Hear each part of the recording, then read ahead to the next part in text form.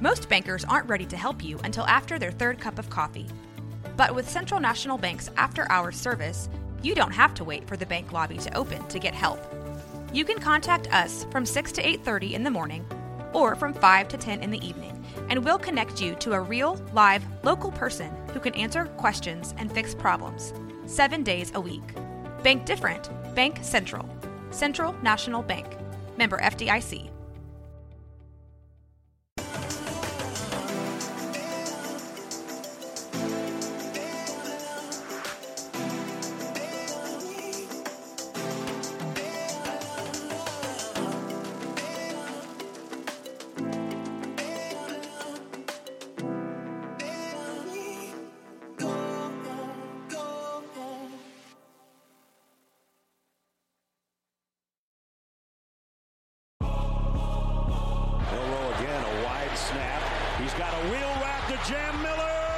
Touchdown, Alabama! This is 365 Sports, powered by Sikkim365.com. Ponies 5 of 8 on third down. Here comes the heat. Jennings off the back foot, slings it into the end zone, and caught for the touchdown. Keyshawn Smith. 365 Sports is presented by IdealMRI.com. High-quality MRIs for $497 or less. IdealMRI.com. Your health is important, so is your budget. 3-3-5 defense. Here's some trickery. It's a flea flicker, and it works to perfection. Jatavion Sanders wide open for the touchdown. 365 Sports is also brought to you by Texas Farm Bureau Insurance, protecting Texans since 1952. 3rd and 9. Four-man rush against Plummer to the end zone this time, and it's intercepted by Bethune. He made a great play earlier and comes up with the pick in the end zone. The Florida State defense does it again. Have you subscribed to our YouTube channel? Search 365 Sports on YouTube. Brought to you by TFNB, your bank for life. Yeah, 7 catches, 157 yards. That was supposed to be a reverse pitch, and it blows up, and Salter makes a positive play and breaks loose, and he scores 35 yards. Wow. 365 Sports is turbocharged by Unite Private Networks. Find out more at uniteprivatenetworks.com. Johnson makes the cut. Forget about that. Johnson, first down, slides down, and the Washington Huskies are going to win the final Pac-12 championship and punch a ticket to the college football playoff. Now here's Paul Catalina and Craig Smoke.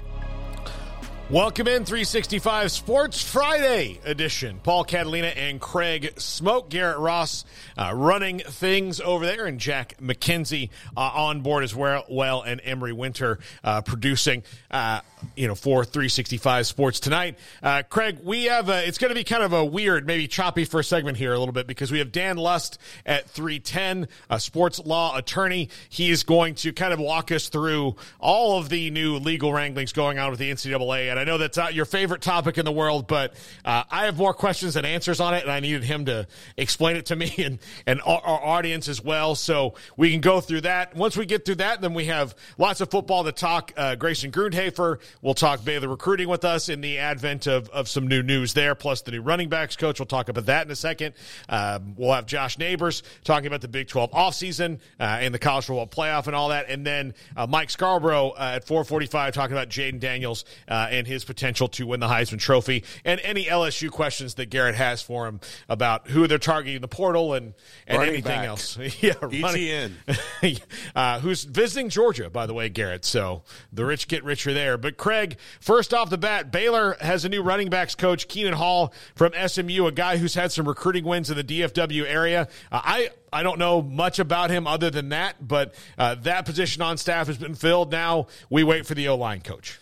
Yeah, I mean, when it comes to Dan Lust, I'll let you do the heavy lifting there since you are more of the legalese guy. And it's not that I, am totally opposed to all of the conversation. It's just that I don't love it when it's 99% of the conversation, as it seems to have, suddenly become here in this offseason. And there's just so many lawsuits and so much confusion about what's actually going on. And, with every report, you don't know, is this something that's now or is this 5 years down the road? There's a lot of mess to clean up there. So I look forward to getting some clarity with Dan Lust coming up here. But, Keenan Hall, a guy who's been the running backs coach and run game coordinator at SMU. According to our own Colt Barber, he'll be associate head coach along with running backs coach as well. And SMU coming off of a really solid year with, their American Championship and now their trip on into the ACC to become a member there. Still need to do a little bit of, further work on just his background and everything that comes with that. But people seem to be fired up about this hire. They have, slowly but methodically been filling out this staff since Dave Aranda went and made sweeping changes right at the end of the season. We knew this was going to be a busy offseason from the standpoint of just not only a staff shakeup, but also a roster shakeup. And from a roster point of view, they're pretty intact. It's been almost strange to see how intact they are from last year, but the staff certainly has been, a different story. It's been a little bit more of a progressive thing. And so, another big box checked here with Keenan Hall becoming the new running backs coach. He replaces A.J. Stewart, who we have yet to see where he's going to end up. But he was at Oregon State previously. I know a lot of Beavers fans were hoping that maybe he could end up coming back there. But SMU had a really good year on offense. They were really good down in the red zone. They were good when it came to being top 15 in total offense, top 15 in scoring offense. Amongst the best in the country in total plays, a lot of different marks there under Rhett Lashley, even though their defense was kind of their calling card in some ways, or probably maybe the most underappreciated, underrated aspect of their football team. Preston Stone there pulling the trigger, did a great job with a lot of weapons, many of them out of the transfer portal. He's been at Texas State, so he's got, plenty of Texas backgrounds, was only there for a year.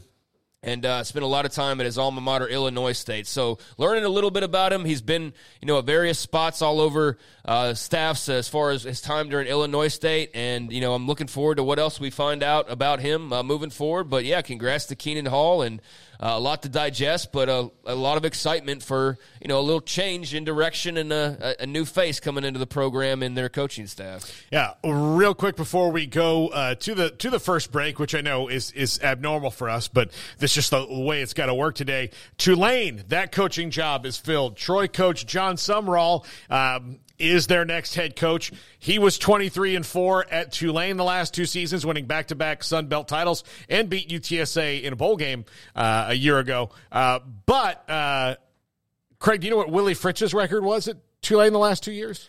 I usually know that right off the top of my head, but no I don't at this very moment. It was 23-4. So they've replaced a guy who was 23-4 with a guy who's 23-4. I personally think it's a great hire. If you've seen what Troy's done the last couple of years, they've just run through the Sun Belt. They've been very, very good. He was on Tulane staff until 2014 as their defensive coordinator, so he comes back to a place he's familiar with. It's obviously a step up, no knock to the Sun Belt. In conference, he is going to be one of the highest paid coaches in the group of five, according to Yahoo Sports' Ross Dellinger. So John Sumrall on his way to Tulane, a team that's been fantastic the last couple years under Willie Fritz, as he's on his way to Houston. Yeah, and so that just keeps the carousel going, as now Troy's got to find a guy, and then, wherever they poach from, if they poach from somebody, then that team will need to find a guy, and so the dominoes continue to fall. But again, I'll just keep repeating, not nearly as disruptive of a coaching carousel as we've seen in recent years, but I think just on the surface, this is a fantastic hire for Tulane. He was mentioned for, various other jobs. But, you thought that, perhaps they could hold on to Willie Fritz, and then he made what seemed like a pretty easy decision for him in jumping over to Houston. So they needed somebody. Sumrall, one of the best available names, I think, for sure, still out there in the market or seemingly available. And then there was a little bit of back and forth throughout the day of it's close to finalizing. Oh, wait, here comes Troy, and they're going to counteroffer, and then that fizzled out pretty quickly, and it was apparent that Tulane had found their guy, and he was going to be making the move. So I think it's a significant hire for Tulane. Apparently, according to a couple of reports out there now, They had, I guess, ponied up when it came to the money and just, I guess, what he was looking for, but they doubled his pay. So that's one way to get a guy to make a decision. Tell you what, love Sikkim 365, but if somebody came around and was like, I'll double your pay, I'd be like, well, I guess they have to think about that a little bit, you know? Yeah. So that's what Tulane had to do, and they got their man. And so, yeah, that's a really great hire for the Green Wave. I think you're bummed about Willie Fritz, but I think you're more than thrilled about his replacement. Yeah, absolutely. When we come back, sports law attorney Dan Lust. He'll join us next. This is 365 Sports. Don't miss the Wrap Up the Year sales event at Allen Samuels in Waco. As the year comes to a close, we're offering unbeatable deals and a wide selection of new 2023 Jeep models like the Grand Cherokee, Grand Cherokee L, Renegade, Gladiator, Wrangler, and the Wrangler 4XE. In addition to incredible savings, we're also offering generous trade-in values for your current vehicle. Upgrade to a newer model while getting the most out of your trade-in. Hurry in, these deals won't last long. Shop our great selection of new inventory and start the new year in style. Boozers is the wedding ring store and more. If you're ready to get engaged or already married and want to upgrade your wife's ring for a special anniversary, Boozers is the place to go. With the largest selection of premier quality diamond engagement rings and wedding rings in Central Texas. They have 7 cases with over 300 styles of rings from top designers like Natalie Kay. Choose from yellow, white, or rose gold, plus beautiful top quality loose diamonds. With an in-house jewelry, they can also custom make anything you want. Bring in a picture or drawing and let Boozers create your one-of-a-kind pendant or ring. They can even use some of your old gold and diamond jewelry to create something new. At Boozers, you'll find a great selection of quality timepieces, and Boozers is the place for expert watch maintenance and repairs, too. They specialize in expert Rolex watch repair for fine jewelry, watches, custom work, and more. Go to Boozers on Valley Mills and Lake Air Drive in Waco. Boozers, the wedding ring store and more. Riverbend Liquor and Wine now has 2 locations to serve you. The original on Lakeshore Drive at North 19th Street and the brand new spot in downtown Waco at 600 Franklin Avenue. If you're looking for the best in craft beers or local Texas bourbons, then the original is the place to be. And for the latest trends and online phenomenons, head downtown to the Franklin location. Either way, you're going to get the same great variety, customer service, and speedy experience. Check out both locations on their Facebook and Instagram pages. Riverbend Liquor and Wine, Lakeshore Drive at North 19th Street, and now downtown on Franklin Avenue. Let Camille Johnson Realtors guide you seamlessly through the process of buying your dream home or selling your current one. Commercial, farm and ranch, or residential, Camille Johnson Realtors can smoothly and successfully lead you through any transaction. With a team of 28 experienced agents who are excited about serving you, Camille Johnson Realtors services the entire greater Waco area. If you're in the market to buy or sell, contact Camille Johnson Realtors, 104 Midway Center in Woodway, or find them online at www.camillejohnson.com. Camille Johnson Realtors, elegant, charming, warm. Welcome home.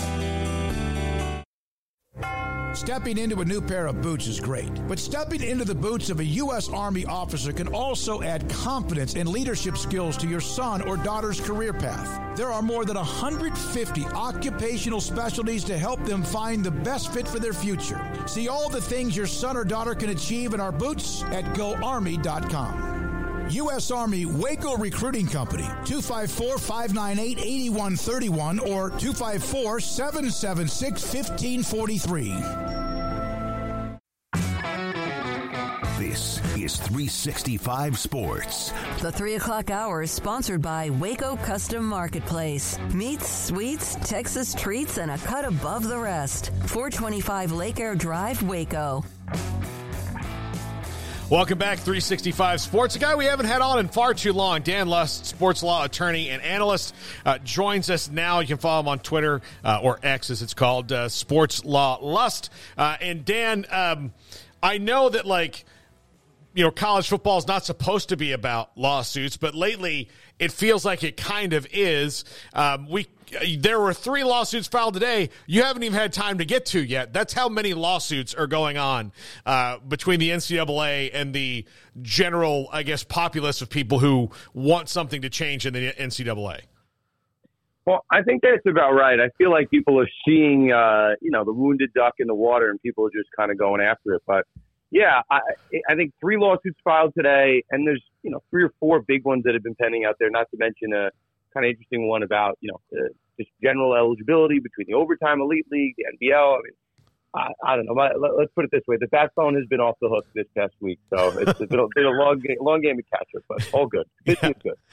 So, Dan, let's start with the new subdivision proposed by Charlie Baker in the NCAA that appears that it's set up to maybe prevent the biweekly lawsuit filing by kind of, I don't know if saying giving them everything they want necessarily, but finding some sort of, this is the first middle groundish thing that's been proposed so far, with it's still compliant with Title IX. They're not technically employees. How would this all work given the previous structure of the NCAA?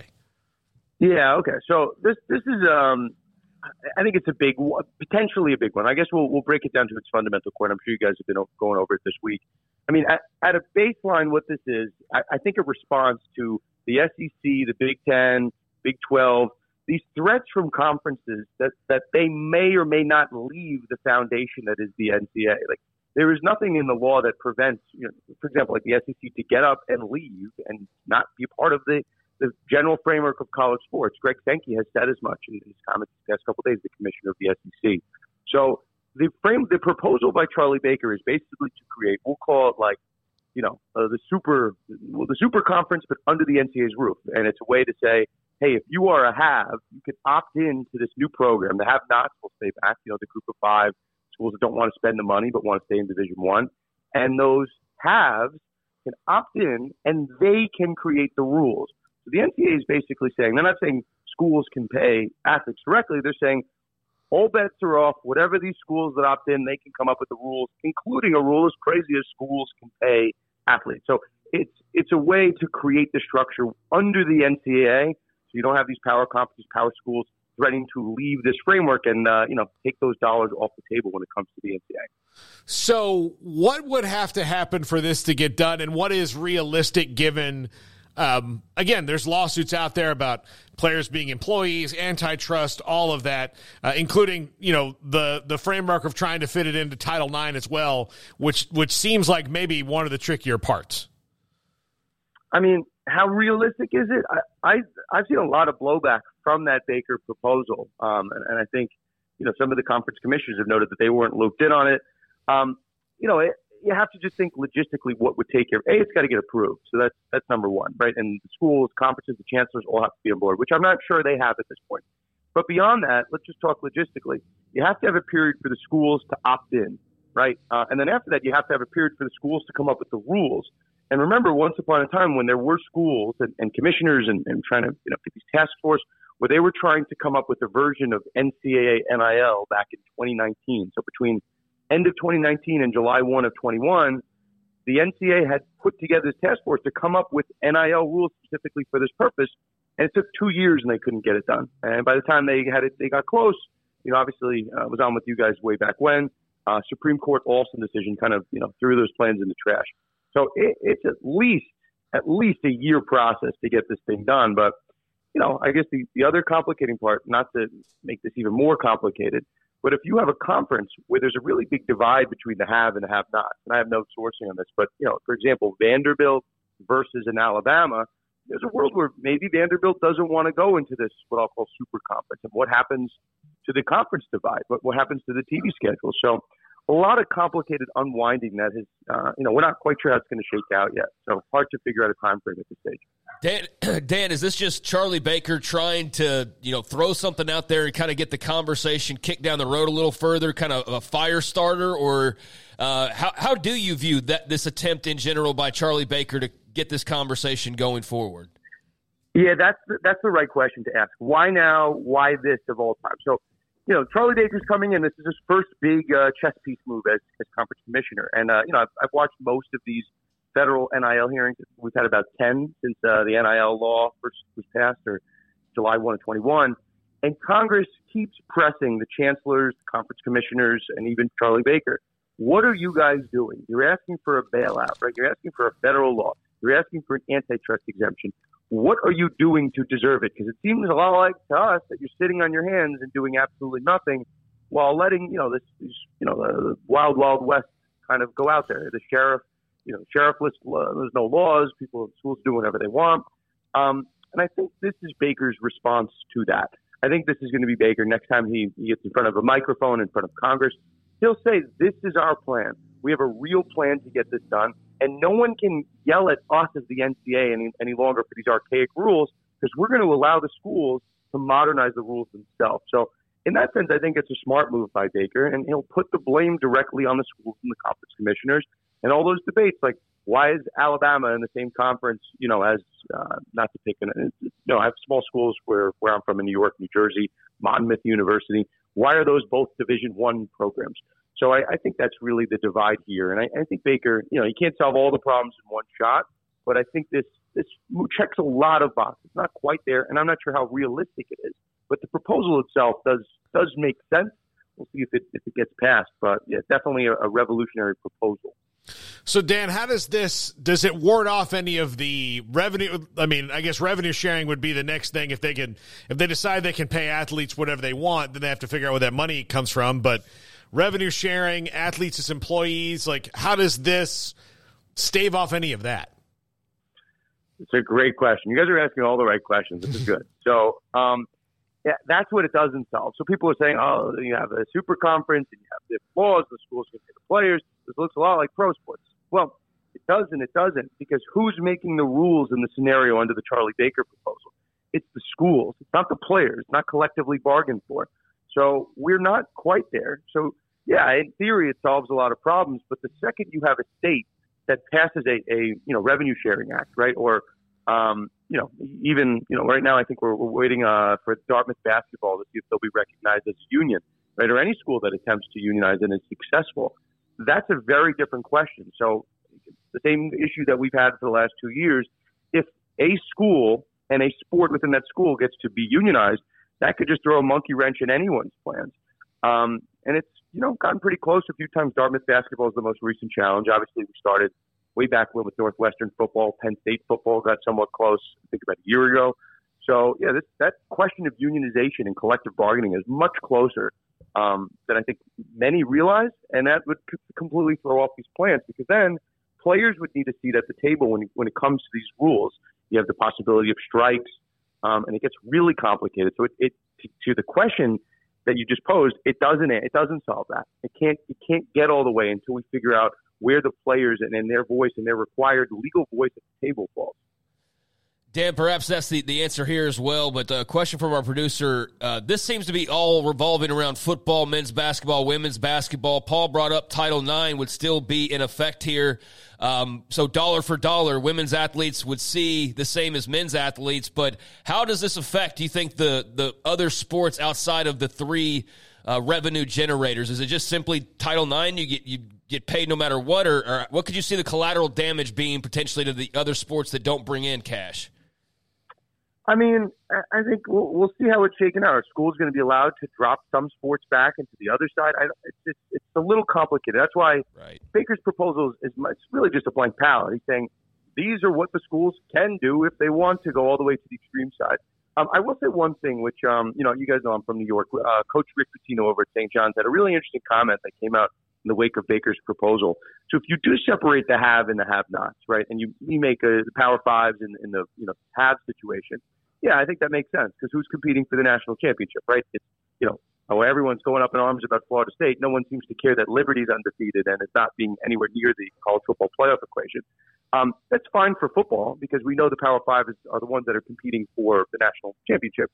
Now, when it comes to basketball, very different equation. If you separate the have and the have-not, and they're not competing any longer for the same national championship, and you're getting rid of all those mid-major schools for basketball, we don't have something resembling March Madness anymore. So it impacts basketball in a very different way that it impacts football. So, in this day and age, we tend to group together football and basketball. But for purposes of this conversation, yeah, this makes a lot of sense for football to separate the have and the have-nots. But do we really want to kill March Madness, with everything else going on? So I've yet to see a solution of how you save college basketball in its core. And I know, obviously Baylor is a huge basketball school. But there's ramifications to Baker's proposal. Yes, it makes sense. It looks good. We can worry about Title IX as well, but if basketball is not going to look resemble the same come March if Baker's proposal is approved. So, Dan, there are, and we talked about it earlier, you haven't read all the antitrust lawsuits yet, and some of them are about different things. Some of them are about transfer portal, some of them are about like all those different, variables. So how does the NCAA keep an antitrust exemption with all this stuff going on? Well, they don't have one yet. I mean, the question is whether the federal government wants to give it to them, and they're really getting nice from all ends of the equations. It's funny. I just wrote an article. It should come out probably next week about this overtime elite. How those some kids are being given status. They go to overtime elite instead of going to college for the first year, and then they want to try to go to the NCAA, and the NCAA is picking and choosing who they don't want to allow eligibility to.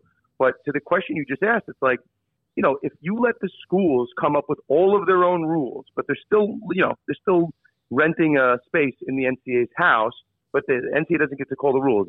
Let's pretend for our purpose the conference is 18 years old. They can come up with their own rules, right? All this stuff. It's still a question of like free competition. Do we want to allow the schools to compete against themselves? And you have some cover from antitrust liability if you are allowing the schools to create their own rules and you allow competition within that framework of the rules.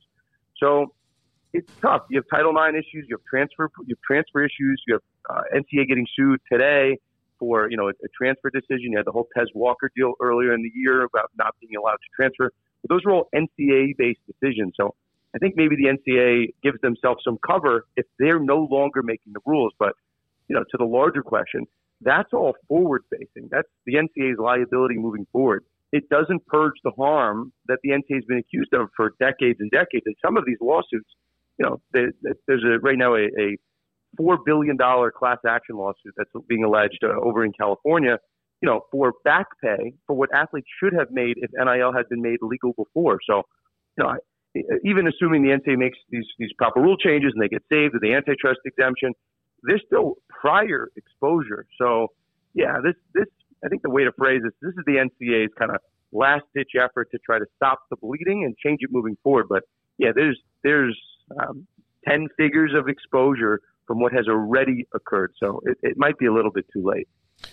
I know that the day after Charlie Baker released that proposal for the new subdivision, Chris Murphy, senator from Connecticut, he put out his college athletes or employees and all of that. Was that especially coordinated that way? I think probably. I think that's a fair assumption. I think everyone's trying to get their piece, their soundbite. I've seen a lot in this last 2 years of this NIL era. I think politicians pop in and out. The truth is, on the federal side, right, we've had no progress whatsoever. So people can propose all the legislation they want until it's approved. It's just kind of white noise in the background. Stan, one of the things that people talk about, coaches talk about, programs talk about, is they want guardrails from the government that would protect NIL. What could they reasonably do that they would not lose in court? Like even the government, like what can the government do to put this on there? Because and they don't really seem all that motivated to do it other than lip service to, the big issue of the day or that month's committee hearing. I mean, again, it's the same question. You want to put guardrails up, but I guess I see that question, and people want to know how to fix the NCAA to save college sports, but we might be past the point of no return for saving what is the NCAA. I mean, that's why Mark Emmert left the association while they're trying to find the grass at straws. They're trying to hire Charlie Baker. All the while, my understanding is while they're kind of trimming back staff, and there have been some layoffs over at NCAA HQ. So I don't know if you can save the NCAA. Could you change the framework of college sports moving forward and put in, I guess this is where my mind keeps going, and I don't know if there's an easy answer to it. The NCAA certainly doesn't want to play watchdog. They don't want to. They haven't for 2 years been the one to enforce NIL. There's been no NIL punishment since July 1 of 21, and that's after 50 years of the NCAA punishing people for like extra practices and impermissible conduct and taking away Heisman trophies. So we have yet to find the player that wants to be the one to enforce these violations. So the NCAA doesn't want to do it. the attorney generals based on state law. There's been no enforcement, as far as I can tell, from state attorney generals for schools violations. So we're looking into the federal government want to play that role. If you watch the federal hearings, the Congress people, congressmen, congresswomen, they're saying they're okay with that role. So, we have to have some enforcement mechanism if we're going to have any guardrails. But that's the question I still think is taking shape. And while the NIL space is still kind of evolving day by day, I'm not sure they're so inclined to create a law until the space itself has some type of stability. But as we saw with the Charlie Baker proposal, that's kind of out the window. So kind of wait and see. But it's a good question. Guardrails, enforcement, who's going to actually police this at the end of the day? And so far, no takers in the current landscape. Yeah, and Dan, we're not in a period in American history where we're really great at regulation one way or the other, right? We either over-regulate or under-regulate. We haven't found a nice middle ground in a lot of things. So, especially given the divide in the parties, it doesn't seem like that would be something that's going to be easy to get done anyway. That sounds about right. You said it well. Sounds about right. Yeah. Well, Dan, thank you so much. Always appreciate you coming on. There's like a billion other lawsuits, so we're going to have to get into those eventually, especially these ones concerning the transfer portal, which I know West Virginia has one, and all of that about kids, not getting their waivers. Some do, some don't. And you haven't even gotten into those yet because they were all just filed today. I'm making my way alphabetically through the state lawsuits to go one by one. West Virginia's toward the bottom. No, we'll make our way there. It's crazy. It's just there's explosions everywhere you look. But as I said at the top, busy is good, and I will never complain about that. Dan Luss, sports law attorney. Thanks a lot, Dan.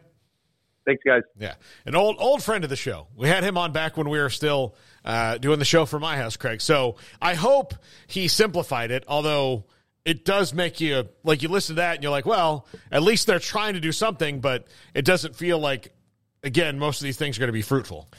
Yeah, I mean, it's just kind of all uncertain, I mean, there's not, I know we want it to be black and white and just like, oh, well, this is what's going to happen now, or this is how it's going to happen. And, the other day when the Charlie Baker came out and it was originally published by Ross Dellinger and various other reporters, it was like, oh my God, the big break's happening, here we go. And it's like, well, it's just like the moves before the potential of those types of moves. It's not, this is happening.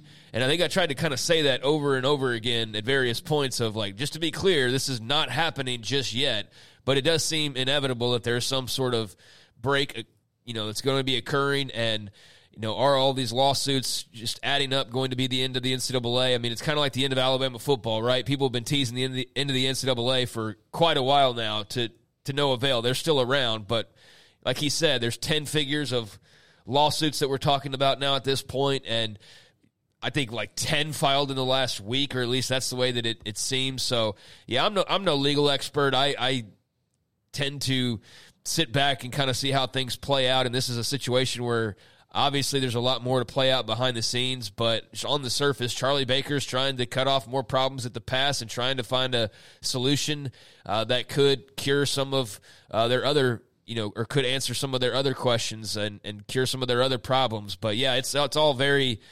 complicated, and there's a lot of ifs and maybes and those kinds of things attached as well. So I guess we got no choice but to sit back and watch how it plays out in the courts and in the political system. But Charlie Baker's trying to do what he can, clearly.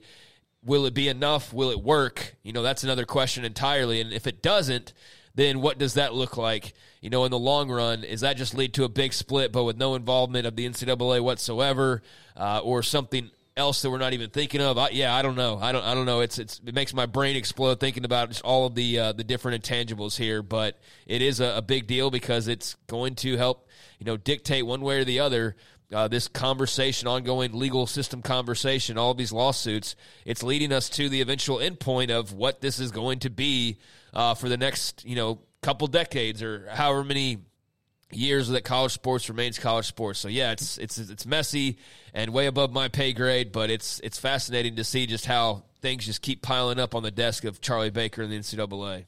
Yeah, absolutely. And, I wanted to have Dan on because, again, he can explain it a lot better than I can. I can just ask the questions. And we asked the right ones, he said. So I felt good and prepared for an interview.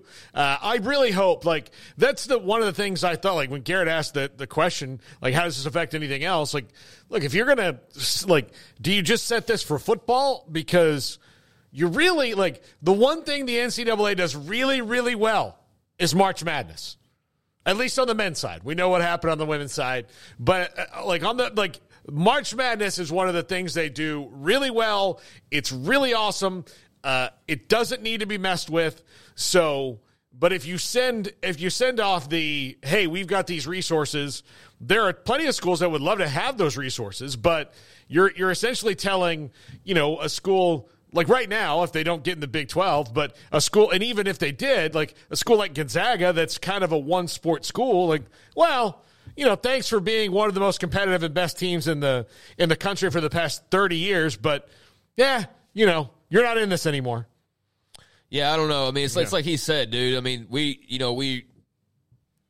I think we're asking valid questions, but then it gets to the point where, there's not answers yet. He's like, well, that's a whole nother, we don't, something has to happen to allow the other thing to happen, and so this is all just talk right now. That's the thing. And so it's a proposal. It's not a fast and hard rule. It's an idea. It's not anything legally established. It's a hope. It's not anything for certain. And so sorting through all of the noise, it's a great attempt by Charlie Baker to try and cut off some things of the past, but as Dan Luss said, depending on how this goes, it could be too little too late. That's what we don't know. We're all trying to unpack and figure it out and jump to the final stage and just see, okay, what's the end look like? But there's so many things that have to happen before that.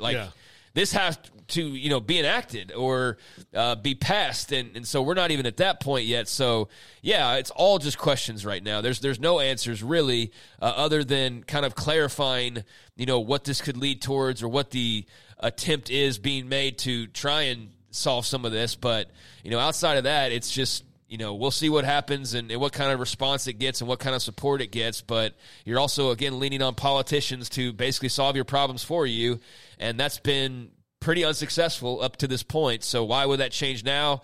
And there's just a lot of, you open this door and that opens to a brand new hallway with a bunch of other doors. Yeah. Then you open that door, and so I don't know where this is going other than, there's a breaking point. How many lawsuits are too many lawsuits? How long can they go without just finally throwing their hands up and going, all right, something has to actually occur? I don't know. But they're just swimming in issues right now. And, how long before they drown in all of those issues? Because, man, they are piling up. And this week alone, there's been just one after the other when it comes to news stories about lawsuits, the transfer portal lawsuit, on and on and on. It's would love to be NCAA lawyers, that's for sure. I know people have made that joke before, but my God, that bless billable hours or whatever the phrase I've seen. And here's the thing, man, they don't even have to win. Yeah, you don't. Yeah, no, they don't have to win. You're right. I mean, they want to because it looks better, but no, they don't have to. They're just stacking up cash, and so yeah, it's great to be an attorney working for the NCAA and working under billable hours. That's for sure. Yeah, absolutely. No, it's ridiculous. By the way, before we get to Grayson Greenhaver, we haven't talked about this yet because of the way the hour had to go, but it is the Heisman Trophy ceremony tomorrow. Jaden Daniels, Michael Penix Jr., Bo Nix, and Marvin Harrison Jr., the four finalists. Garrett, I'm very proud of for having some journalistic objectivity on this, in that, Jaden Daniels is clearly his favorite player this year because he's LSU's quarterback, but you feel that Michael Penix Jr., because he's got, four more wins at this point in a conference title, he's your pick, although to me, this is where you kind of get into the splitting hairs of best overall player. Who is that and what does that really mean? Because Jaden Daniels, just the last game. Here's his last game stats. 235 yards passing, 4 total touchdowns, no interceptions, 120 rushing yards. That's a Heisman Trophy day. It is. Yeah. It is. I just feel like there's so many similarities between what Daniels brought to LSU and what Penix brought to Washington. They both have elite receivers. Penix, obviously, I mean, the rushing attack for both have been kind of hit and miss. Both quarterbacks have kind of carried the load rushing-wise, but Penix he's been on the biggest stage more times than Daniels has been this year. He's been able to win against another Heisman contender twice this year. I think there's so many similarities between the two, but when you get down to it, I think what Penix has... And the defending Heisman Trophy winner. So, I mean, I think that kind of plays into it. Now, you could have made the argument in years past, obviously the SEC is the strongest conference, yada, yada. There's no denying that the Pac-12 has been the strongest conference top to bottom this year, and Penix has navigated that unscathed. So, to me, I think he's the guy. Yeah, I agree. I'd vote for Penix. Jaden Daniels, a lot of respect for his game and the numbers that he put up and the season that LSU had. But when you put it like Garrett put it, I don't really know how it's so one-sided right now. I really don't get it. I don't get why he's such the huge favorite. Terrific player, terrific year. I'm not going to bemoan his win tomorrow night, which looks like it's going to happen. I won't be, one of those people that come Monday and be like, Michael Penix got screwed and Jaden Daniels is a bum. And no, I don't think that at all. I just think it's a really weird year for the Heisman where there's just, I don't know, it's just strange. There's not a lot of build-up for it. It's just kind of weird how Daniels was sort of crowned, given the argument that Garrett just made about the fact there's a guy on an undefeated team doing the exact same thing, basically, in bigger games against better teams overall. And it's just like, yeah, but Jaden Daniels, I don't know. It's weird. I'm not quite sure why it's so weird to me, but it's just weird. And I do feel like Michael Penix in another year would be like the odds-on favorite going into tomorrow night, but he's not. Jaden Daniels is. So, yeah, it's going to be interesting to see what the final vote breakdown looks like, or maybe there's a surprise in store. I don't know, but I wonder if there's the SEC influence or what. And also take into account that Jaden Daniels did a lot of stat padding, like a lot of stat padding. Especially the last part of the season. Yeah, like the final stretch run, he was there in games he had no business still being in, and he's just throwing it around and running around and putting up numbers because he had to make his case, whereas Michael Penix, for example, is just playing in big games and putting up numbers, and he had like a little bit of a lull, and it's like people, like he had like a lull of like a couple of games, and people were like, all right, he's done, move over, and he went from favorite to like non-favorite in the span of a couple weeks maybe, and I'm not quite sure why, because they never lost a game. Yeah. So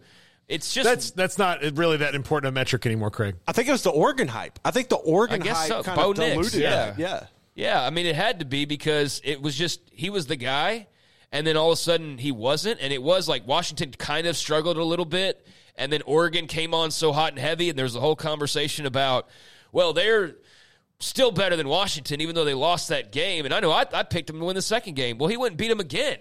And he was a big part of beating them again, so I don't get it. I don't get why he was just sort of shoved to the side so quickly, and Jaden Daniels was just sort of crowned the winner here in the last 2, 3, 4 weeks, whatever it's been. It's weird, and I'm very curious to see what that final vote looks like. And I would love to be, happily surprised, and they're like, Michael Penix, because I think he'd be absolutely deserving of it, and Again, it's kind of like the playoff argument. This isn't against Alabama. This isn't against Jaden Daniels. It's anti-SEC. It's just like it was anti the decision of the committee. I'm just anti sort of the way that narrative flipped and why it's not being argued a little bit more of why did this guy go from clear-cut resume favorite to this guy padded a bunch of stats and whatnot, and now he's it just doesn't make a lot of sense to me. Yeah, I will say, like, the last game against A&M, if they don't have Jaden, like, that's the other thing. I'm not. Yeah, but, like, it's true. But, like, but he had a game, they played Georgia State the week before. So Washington had their hardest games all down the stretch. So, yeah, no, I agree with you guys. Like, I don't think you're wrong either way to get, like, Jaden Daniels is certainly Heisman caliber, and if Michael Penix didn't exist, then there really isn't an argument. Like, it's one of those deals. So, and I think Jaden Daniels, too, you got the dual threat aspect that you don't really have with Michael Penix. I mean, when you're sitting there rushing for 200-plus yards and you're throwing for 200, 300-plus yards and you're doing that all in the same game and you got a handful of touchdowns in, like, multiple weeks. And, I mean, that eventually does add up, and I could see where that tilts you in a way because it wasn't just Georgia State. It was against Florida, for example, or it's against Texas A&M, and there is more eyeballs on games like that. So, he was, like I said, it's not an anti-Jayden Daniels thing. It's just in most years, you would think the undefeated quarterback who's put up huge numbers would be the favorite to win the Heisman, and for some reason, Jayden Daniels is just clearly the guy, despite having 3 losses on the resume, and that's fine. He's very deserving. Well, I think a lot of that, too, is when you look, the push out of LSU, the LSU camp and the SEC camp in general, right, was putting up Jayden Daniels' numbers compared to what Joe Burrow did in 2019 with the Heisman. They're very comparable, so that's where a lot of that comes from. But at the end of the day, man, Penix, he's the dude to me. But doing that's fair, but doing that's also like, well, Alabama should be in because the SEC's won 17 of the last 20. Like we saw that argument. It's like that doesn't have anything to do with anything in regards to the playoffs this year. Nothing from not this year matters in the playoffs, or it shouldn't. So that's like, Joe Burrow did it, and he's close to Joe Burrow. Well, that was an entirely different year. Mm-hmm. And guess what? LSU's not playing for a national title. Nope. So it's not the same thing, but you're right. Pumping that up and showing those numbers in that way and having the PR push, I think definitely helped Jayden Daniels in that last month. And, again, he was incredible, not taking anything away from him. He'll be a worthy winner, but I'm just very confused by the fact that Michael Penix is not more of a clear-cut favorite for it. Yeah, absolutely. All right, when we come back, Grayson Grundhoefer, Sikkim365.com. It is it's new coach, new staff recruiting season after Jake Spavital and the new running backs coach who have hopped on board. We're a week away, 2 weeks away from where's early signing day? What's the date? It's a couple weeks away. A couple weeks away from early signing day. I despise signing day as a journalist. It's just annoying to me. I'm interested. What? 21st. Thank you. December 21st is the. Thank you, Jack. Thank you, Jack. Is the early signing day or the actual signing day, and the other one's like the later signing day. I don't know why early anymore when 90% of the kids sign on the early signing day. We'll talk to Grayson next. This is 365 Sports. The right call can make all the difference on and off the field. I'm Mark Stewart with Bird Colgan Ford. When it's time for a new car, truck, or SUV, Bird Colgan Ford is the right call. Come check out our award-winning lineup of best-selling models in their class, like the Mustang, Explorer, Expedition, F-150, and Super Duty. Make the right call for your next vehicle at Bird Colgan Ford. Bird Colgan Ford proudly supports Baylor Athletics. Sic 'em Bears. At Ideal MRI, we feel blessed to be part of the Waco community. We're a small family business here in Central Texas. At times like this, the cost of healthcare has never been more important. And unfortunately, significant illnesses and injuries still occur. And that's why Ideal MRI is open and here to serve you through this difficult time. So if you need an MRI, ask your doctor about Ideal MRI. You can schedule online in minutes at idealmri.com or call 833-IDEAL-MRI.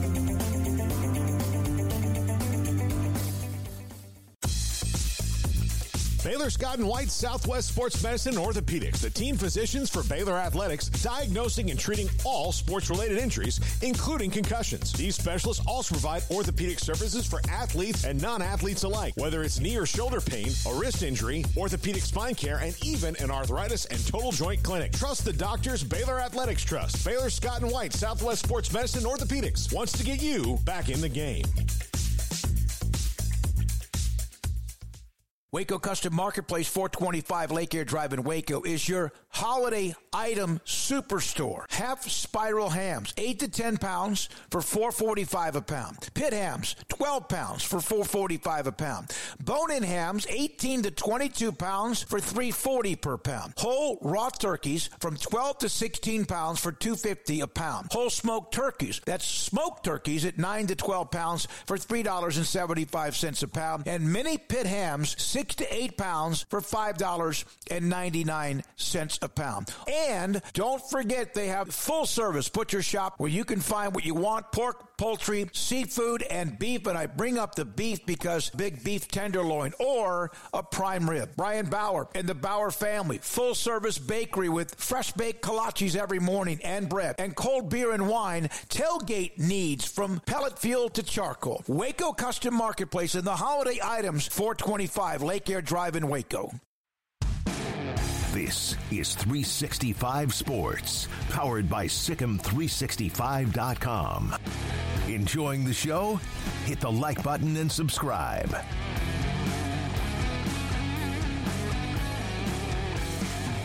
Welcome back, 365 Sports. Josh Neighbors in the next segment. Grayson Grunhaver, Sikkim365.com. And Grayson, Baylor's hired a new running backs coach. It was not who we thought it might be earlier in the week, which would have been a boon for them, but that guy got a contract extension. But they did hire Keenan Hall, the new running backs coach and associate head coach. What do you think about this hire and his recruiting acumen?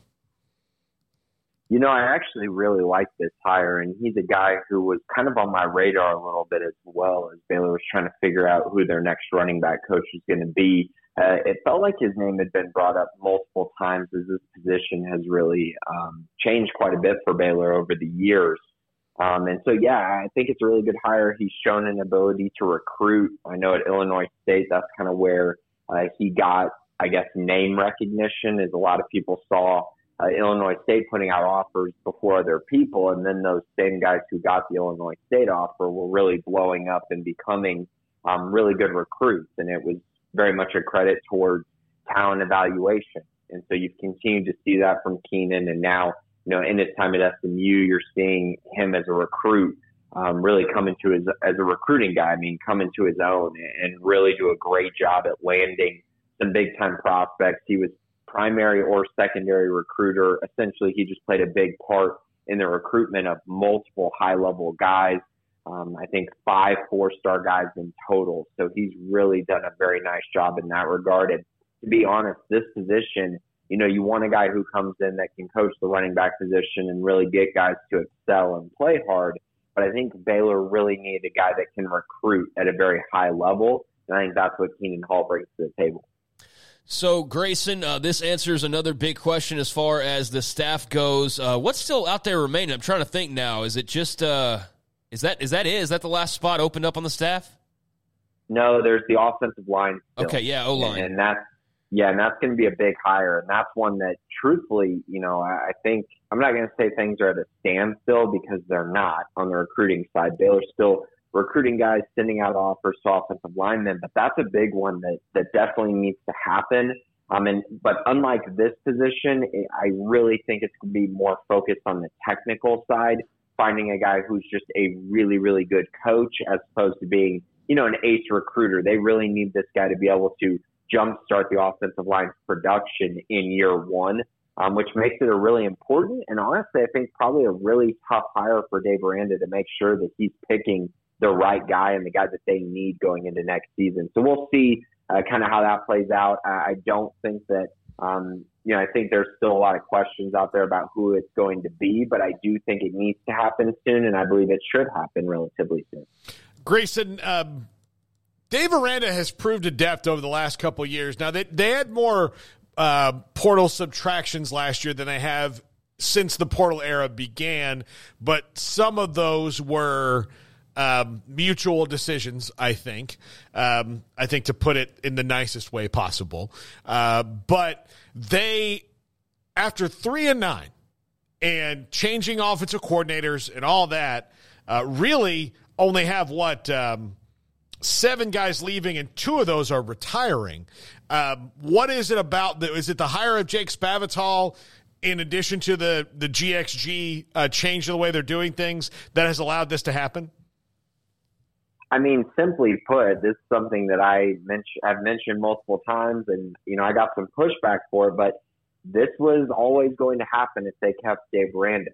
And that's just simply the way it was going to go, is that, you know, a lot of these players really like Dave Aranda and what he's brought to the table. And if you were going to try to keep the roster pretty much intact, you know, keeping Dave Aranda was the way to go. And I think that bared itself to be true. And we're seeing that, you know, over the course of time here. Now, you know, there's still 3 outstanding decisions. We're still waiting to hear on Gavin Byers, Javon Gibson, and Dominic Richardson.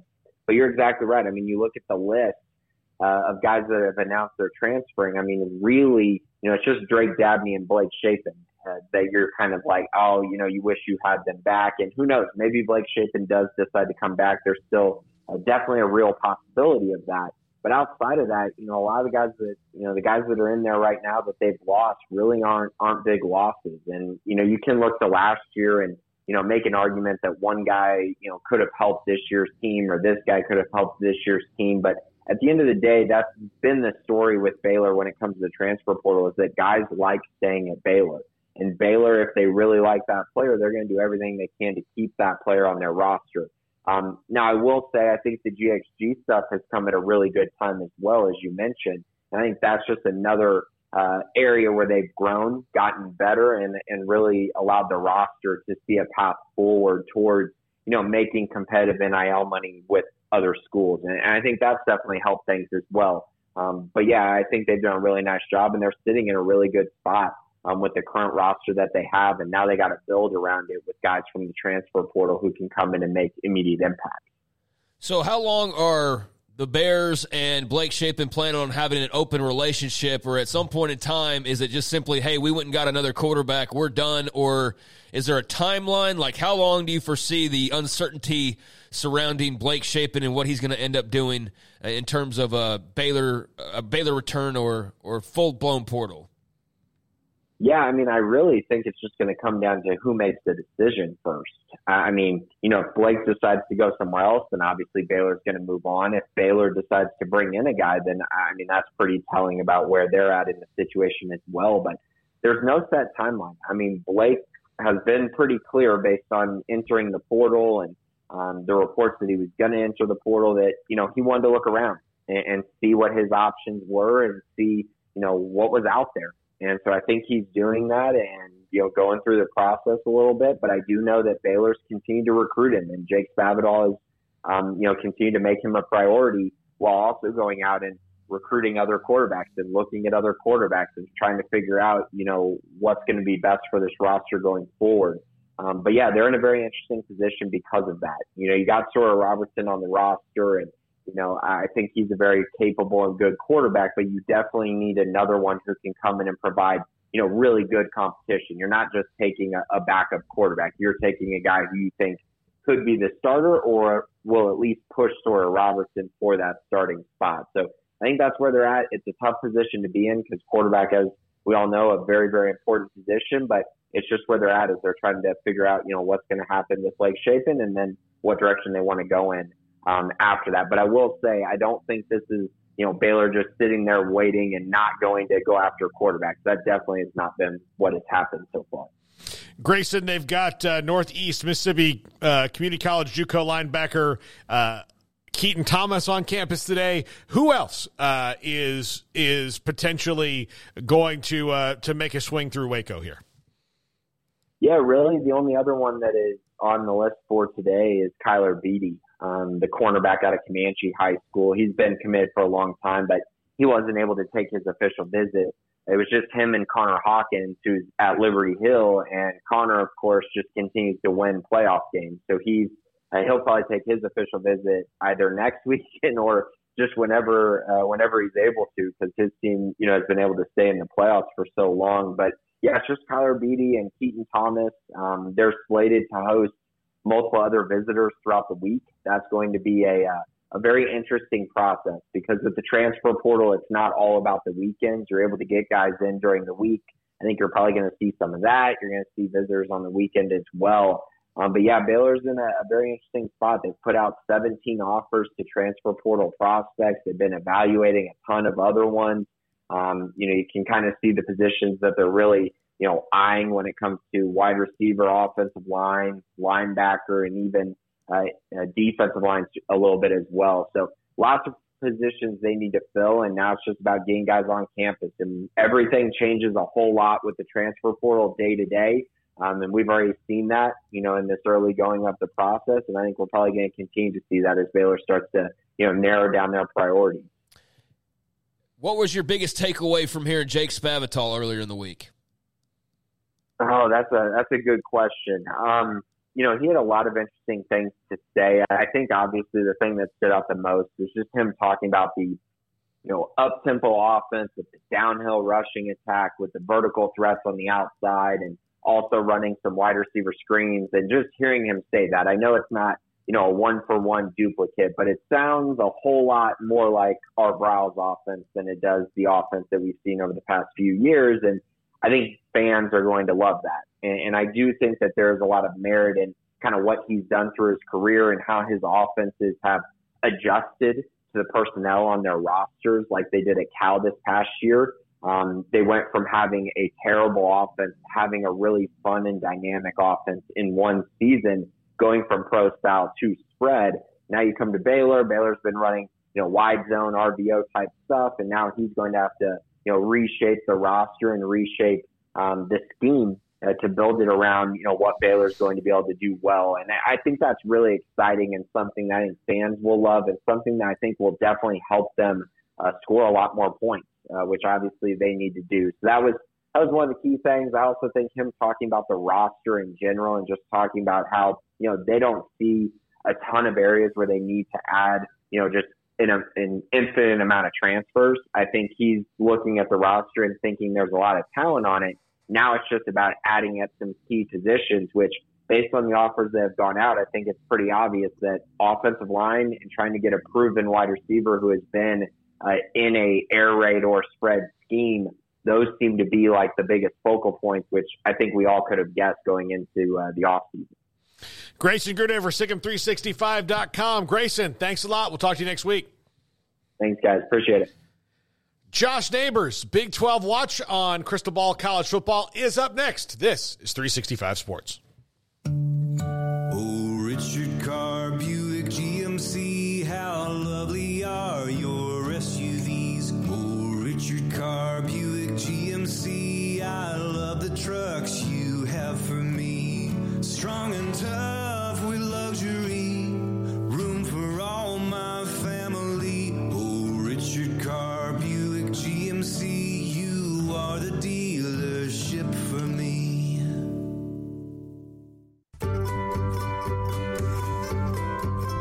You want to know why Stonewood Dental is so successful? Listen to what happy customers have to say. Pleasant. It's different than any other dentist office. I really feel like they care. And it's not that you're here for 2 hours waiting on someone to take care of you.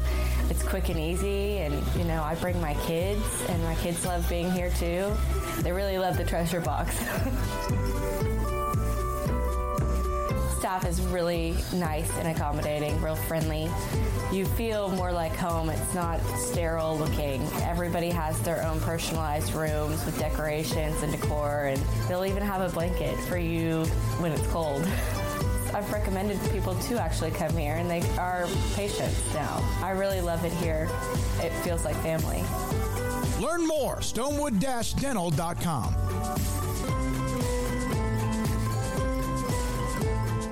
TFNB Your Bank for Life is the official local bank of Baylor Athletics. Find out why more Central Texas are making TFNB their bank for life. Sign up for our Edge checking and savings accounts to earn interest or cash back. With 5 convenient locations and an award-winning mobile app, banking has never been easier. TFNB Your Bank for Life. Member FDIC. Three Nations Brewing Company has 16 different beers on draft with a new beer every Friday. It also offers 2 air-conditioned tap rooms, a large indoor beer hall, a second-floor mezzanine offering a great overview of the brewing company and equipment and patio where you can relax under the shade. Plus, you can now experience the new Three Nations Beer Garden Grill on our shaded patio. Grab a cold beer and enjoy a bite from our freshly prepared and delicious menu. Street tacos, quesadillas, freshly cooked burgers and dogs, and veggie burgers too. Nachos and so much more, all prepared and cooked on site. So come visit the award-winning Three Nations Brewing Company on East Vandergrift off I-35 in Carrollton.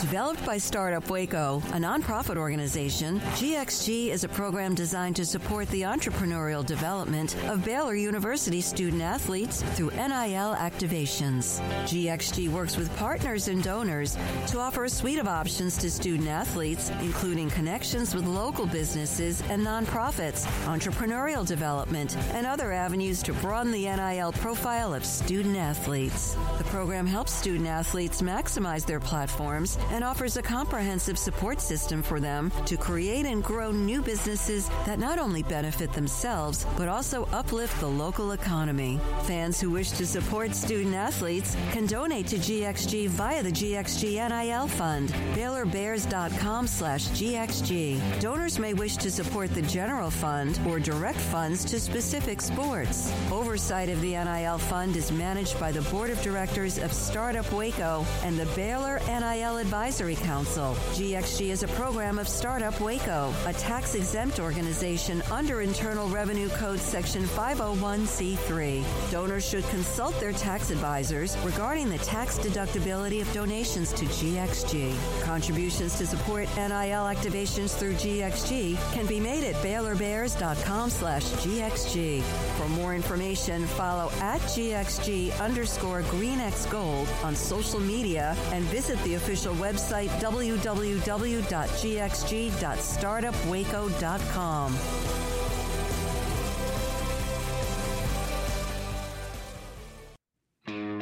This is 365 Sports, powered by Sikkim365.com. The 4 o'clock hour is sponsored by Boozer's Jewelers, the wedding ring store, specializing in custom jewelry and repair, all in-house. Now here's Paul Catalina and Craig Smoke. Joined now via Zoom, host of Big 12 Watch, Josh Neighbors, with us. And Josh, thank you you were one of many texts that I got, but you were one of the first ones that I got on Sunday. Trying to give me a little bit of comfort from, the most painful sports day of my life. But I appreciate that. We'll just start right off. Like, we're in the postseason now. Your thoughts on the CFP and the process? I think we collectively are all happy that the 4-team playoff is going away. Probably none more happy than me. But your thoughts on the nonsense that happened this week? Yeah, so thanks for having me on, guys. I always like joining you all. Obviously, I think the games have to matter drum is the one that I'm gonna keep beating, and I'm a big believer that they should be rewarded for winning without their starting quarterback and their backup quarterback. Louisville really never had a chance in that game. They were terrible the entire time. I mean, the Florida State defense was awesome, and a perfect season in a power conference should be rewarded. Alabama lost the game. I know that, keeping out, I really don't even know, if this is an SEC, ACC type deal. I go back to the article, I think it was Dennis Dodd this week who had the piece. It was we just watched them and thought they just couldn't win a championship. And honestly, I would give them a decent shot if they had to play Washington in the playoff game. We didn't give TCU a very good shot of winning a championship. And did they? No, but at least they won a game and they got their way into a championship game. So, yeah, the criteria changes year to year, and I guess it's okay, if it's a year-to-year type deal. Who is more deserving, what we value is always going to change based off the teams available. But to me, Florida State plays 2 non-conference games and that are against SEC opponents, wins them both, one handily, and then one they go on the road. And I know Florida's not great, but they still did. And I asked myself all year, if this is an SEC deal, what was the SEC's best non-conference win? Right? Was it Missouri beating K-State in the last second via field goal? Was it Kentucky over Louisville? The SEC was not some overwhelming superpower out of conference, especially this year. And so I think Alabama did a really good job of rebounding after the loss to Texas and kind of coming together as a team this year. But, man, you still look like Alabama did lose by double digits at home against Texas this year. That game did happen. I know it happened in September or whatever, but to me, to be the SEC champion has to get in. I think it was almost like they kind of willed them in. And also, I think they also paired that up with the idea of, FSU just can't win a championship, which, look, man, Washington was a 10-point dog last week and they won the game outright and never, they really, the second half rally, Oregon comes ahead, then Washington puts their foot down basically. So, I think that's why it's hey, we can prognosticate all we want. That's part of their job, but also resume has to matter. And I know some folks are saying, oh, you're not what your resume says you are. And the end of me, I think, that's the best indication we have. All we really have is what you've done this year. And FSU didn't lose. So, tough. Josh, the Big 12 had one job: don't let Oklahoma or Texas win the title. And sure enough, Texas goes and beats up Oklahoma State last week. It's crazy because with all the playoff drama, the games sort of just get lost from last weekend in some ways in the bigger conversation. What were your thoughts on the Longhorns and how they took care of business against the Cowboys? And man, they got a pretty favorable draw travel-wise, matchup-wise. I think that they look pretty good in this playoff system. But what do you think about the Big 12 champs? Yeah, well, it's funny because it's yes, you're right, Craig. It's like the final season of, the final season of the Big 12. You don't want Texas and Oklahoma to win it. But to me, it makes a lot of sense, right? Because in the last 4 Big 12 championship games, we have had 7 different teams. And the last 4 seasons, dating back to 2020, we have had 4 separate Big 12 champions. And so, I think the part about this is like, that's actually been the calling card of this league, is the parity in it, right? And even so much, the parity to the point where, look at the performance of teams that go to the Big 12 championship. The follow-up season for a lot of them has been underwhelming, right? Iowa State's 2021 was underwhelming.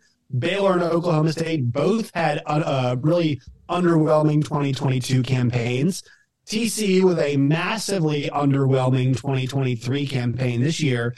And, I think K-State was like pretty decent, to be honest. Just like kind of plotting 8-4, which is kind of the way, K-State football has been. So, yeah, I mean, like, it kind of makes sense that it was Texas's time. Here is what I will say.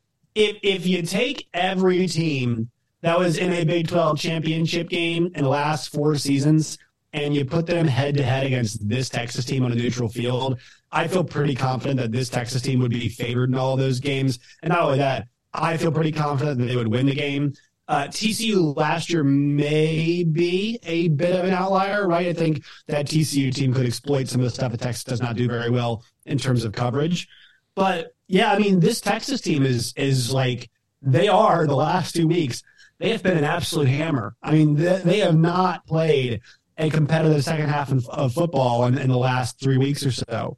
And I've been really impressed about that and that performance. So I think there's 2 ways to look at it. Number one, this league has always had turnover. So in that sense, I wish the national storyline, too, would be more about that, but it's never going to be. It's always going to be about Texas in the last year getting the job done. And it should be, because I actually do think this team is a national championship contender because of how good they've looked. We know their obvious weakness, but man, Steve Sarkisian has just done a great job designing the offense and getting the playmakers the ball, even as their playmakers have gone out. Quinn Ewers and obviously Jonathan Brooks, they've continued to impress me. Honestly, they've actually gotten a little bit better since losing Jonathan Brooks about the totality of the offense. So you mentioned Washington earlier and how Florida State would maybe match up best with them in the playoff. I actually think it's also maybe Michigan too, because they don't have a high-flying offense. But Texas and Washington, this thing could get wild, and they both have pretty good defenses. But I kind of think that Texas and Washington could wind up like the Oregon and Washington games. Am I wrong here? Yeah, it's funny. I'd love to know what you all think about this, too. I think Washington's the team that Texas would least like to play. I think that's actually like offense versus defense. So Texas offense against Washington's defense, like, sure, that's probably the defense you want to face the most. But if there is one team in the playoff that's most equipped to beat Texas, it's actually Washington, because of the weapons they have and because of their offense. And here's the thing: is I think Washington's going to live in a lot of second and long, third and long situations, because I don't know how much successful running the football they're going to do. Because guys, when's the last time we saw a team successfully run the rock? And like Texas Tech did some, but also did it mean anything? Did any of Texas Tech's rushing yards mean actually anything in that game? No, they didn't. Yeah. So I actually think that's what makes it interesting, because if you said, hey, Texas take on Bama, well, Bama looks a lot better. But guess what? This Texas team would be like, sure, yeah, we'll play them again neutral field. What do we do in their own stadium? We beat them by 10. So, I think we like our chances. We line them up again. And look, they might lose that game, but like, why shouldn't they be confident about that? And then also, too, for Michigan, that Michigan offense, guys, leaves a lot to be desired. So maybe Michigan's defense gets some stops, but like, how many points do you think Texas needs to win that game? I think Sark is like, if I get 27, do we win? So I think there's a pretty good chance we win. If we get like 27, 28 points in that game. And I look, if there's a certain point number, I usually think we like Texas' chance to reach that point number. So this matchup is really interesting because, hey, Penix and Odunze and Polk, I mean, they've got a bunch of guys across the board that can hurt you on offense. And I think the big question is, like, will Washington be able to run the ball all effectively? And will it really matter? Like, I don't think they want to throw the ball 60 times in the game, but hey, if they have to, they can. They have a full month to prepare too. So I'm pretty fired up. Like, yeah, this thing, can this thing definitely get wild? Oh yeah, this thing can get pointsy. Josh, some other news going on around just the league in college football. The carousel kind of grinded to a halt. We just saw Tulane fill, but now Troy's open, obviously. But your thoughts on the big decision down in H-Town with Willie Fritz making the move over from Tulane to now be the man in charge of the Cougars. Got a big background in Texas, obviously. But what did you think of that hire from H-Town? Well, I think when we look at what has worked for Big 12 schools in terms of hiring, right? And let's look at a couple of the most recent hires. How has the hire worked out for Kansas State with Chris Kleiman? I would say it's worked out pretty well. Yep. How has the hire worked out at Kansas for Lance Leipold? I'd say it's worked out pretty well. Those are guys who I believe when they were hired, all in their 50s, right? Willie Fritz is 60. And if you look at their track records, they have won at every single stop on their head coaching resume. And sometimes, like, when you hire a guy, that's kind of just what you want. And I know, Willie Fritz, showing that energy at the press conference, I love it. I don't think it's necessarily, like, that's not really what he brings to the table, though. You're talking about a craftsman, a guy who's done a really good job of cultivating rosters, cultivating teams, developing players, developing talent. And I think that model works. And I think Houston football, that's what they need. They their effort this year, it was so inconsistent at Houston.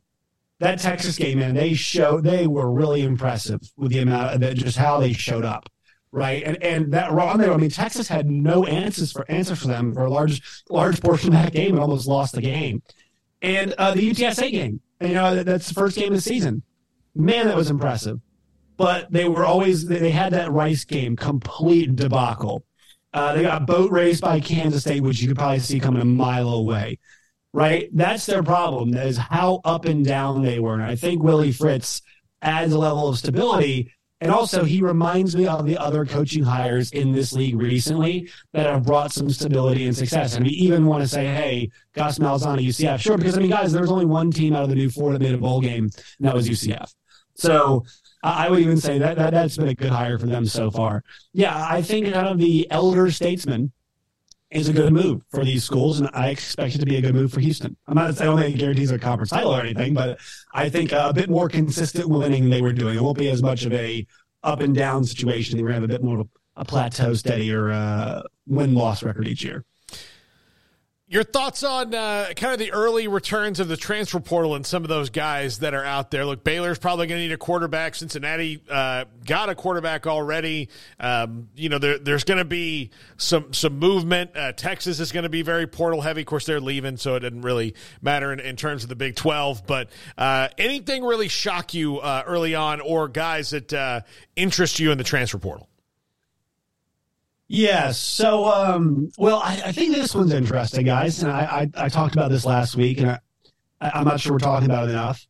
I'm not sure we talked about it with you guys, but the last two Big 12 championship winning quarterbacks in the portal still is like pretty crazy thing, right? Uh-huh. Well, at least, obviously, predates last week. Quinn Ewers now is still in Texas, so we have to give him that. But, that's really interesting. Blake Shapen and the situations are obviously very different. You all better read the Shapen thing. I know talking to him, trying to get him back. I don't really know where we are at that point. That feels like it's probably not going to happen, right? Yeah, I mean, it's continuing on. It's just I asked Grayson a little while. It's like, at what point do they just – I think it's just going to come to a point where either Blake Shapen commits somewhere else or Baylor gets a quarterback, and that just answers the question itself. That seems like kind of where we are right now. But, yeah, it's looking like it's probably the end of the road. I'd say 60-40 end of the road. Yeah, maybe it should be. I think for Will Howard too. That was a point where they've got 3 more years of Avery Johnson's eligibility, Yeah. and I think I think for them now losing Colin Klein's a huge loss, obviously, but those are guys like we talked about those, those coaches a second ago. They're good coaches. That's kind of the expectation. Like I think at some point, Leipold and Klein would expect to lose coordinators. You know why? Because they're going to have good coordinators with the way their teams are coached. So I don't think there's much of a secret at K-State what they want to do with their quarterbacks. So I think it's like the good news for K-State is you lost a guy who I think is pretty good, and he's going to go somewhere where I think it's going to be more of a passing offense. Right. And then obviously, we're seeing a situation happen at Baylor where I think Spottle comes in. They're probably looking for a new quarterback. I just saw one that came across in terms of quarterbacks that was really interesting to me. That was Curtis Rourke, who I like a lot. Yeah. Taking visits to Indiana and Wake Forest.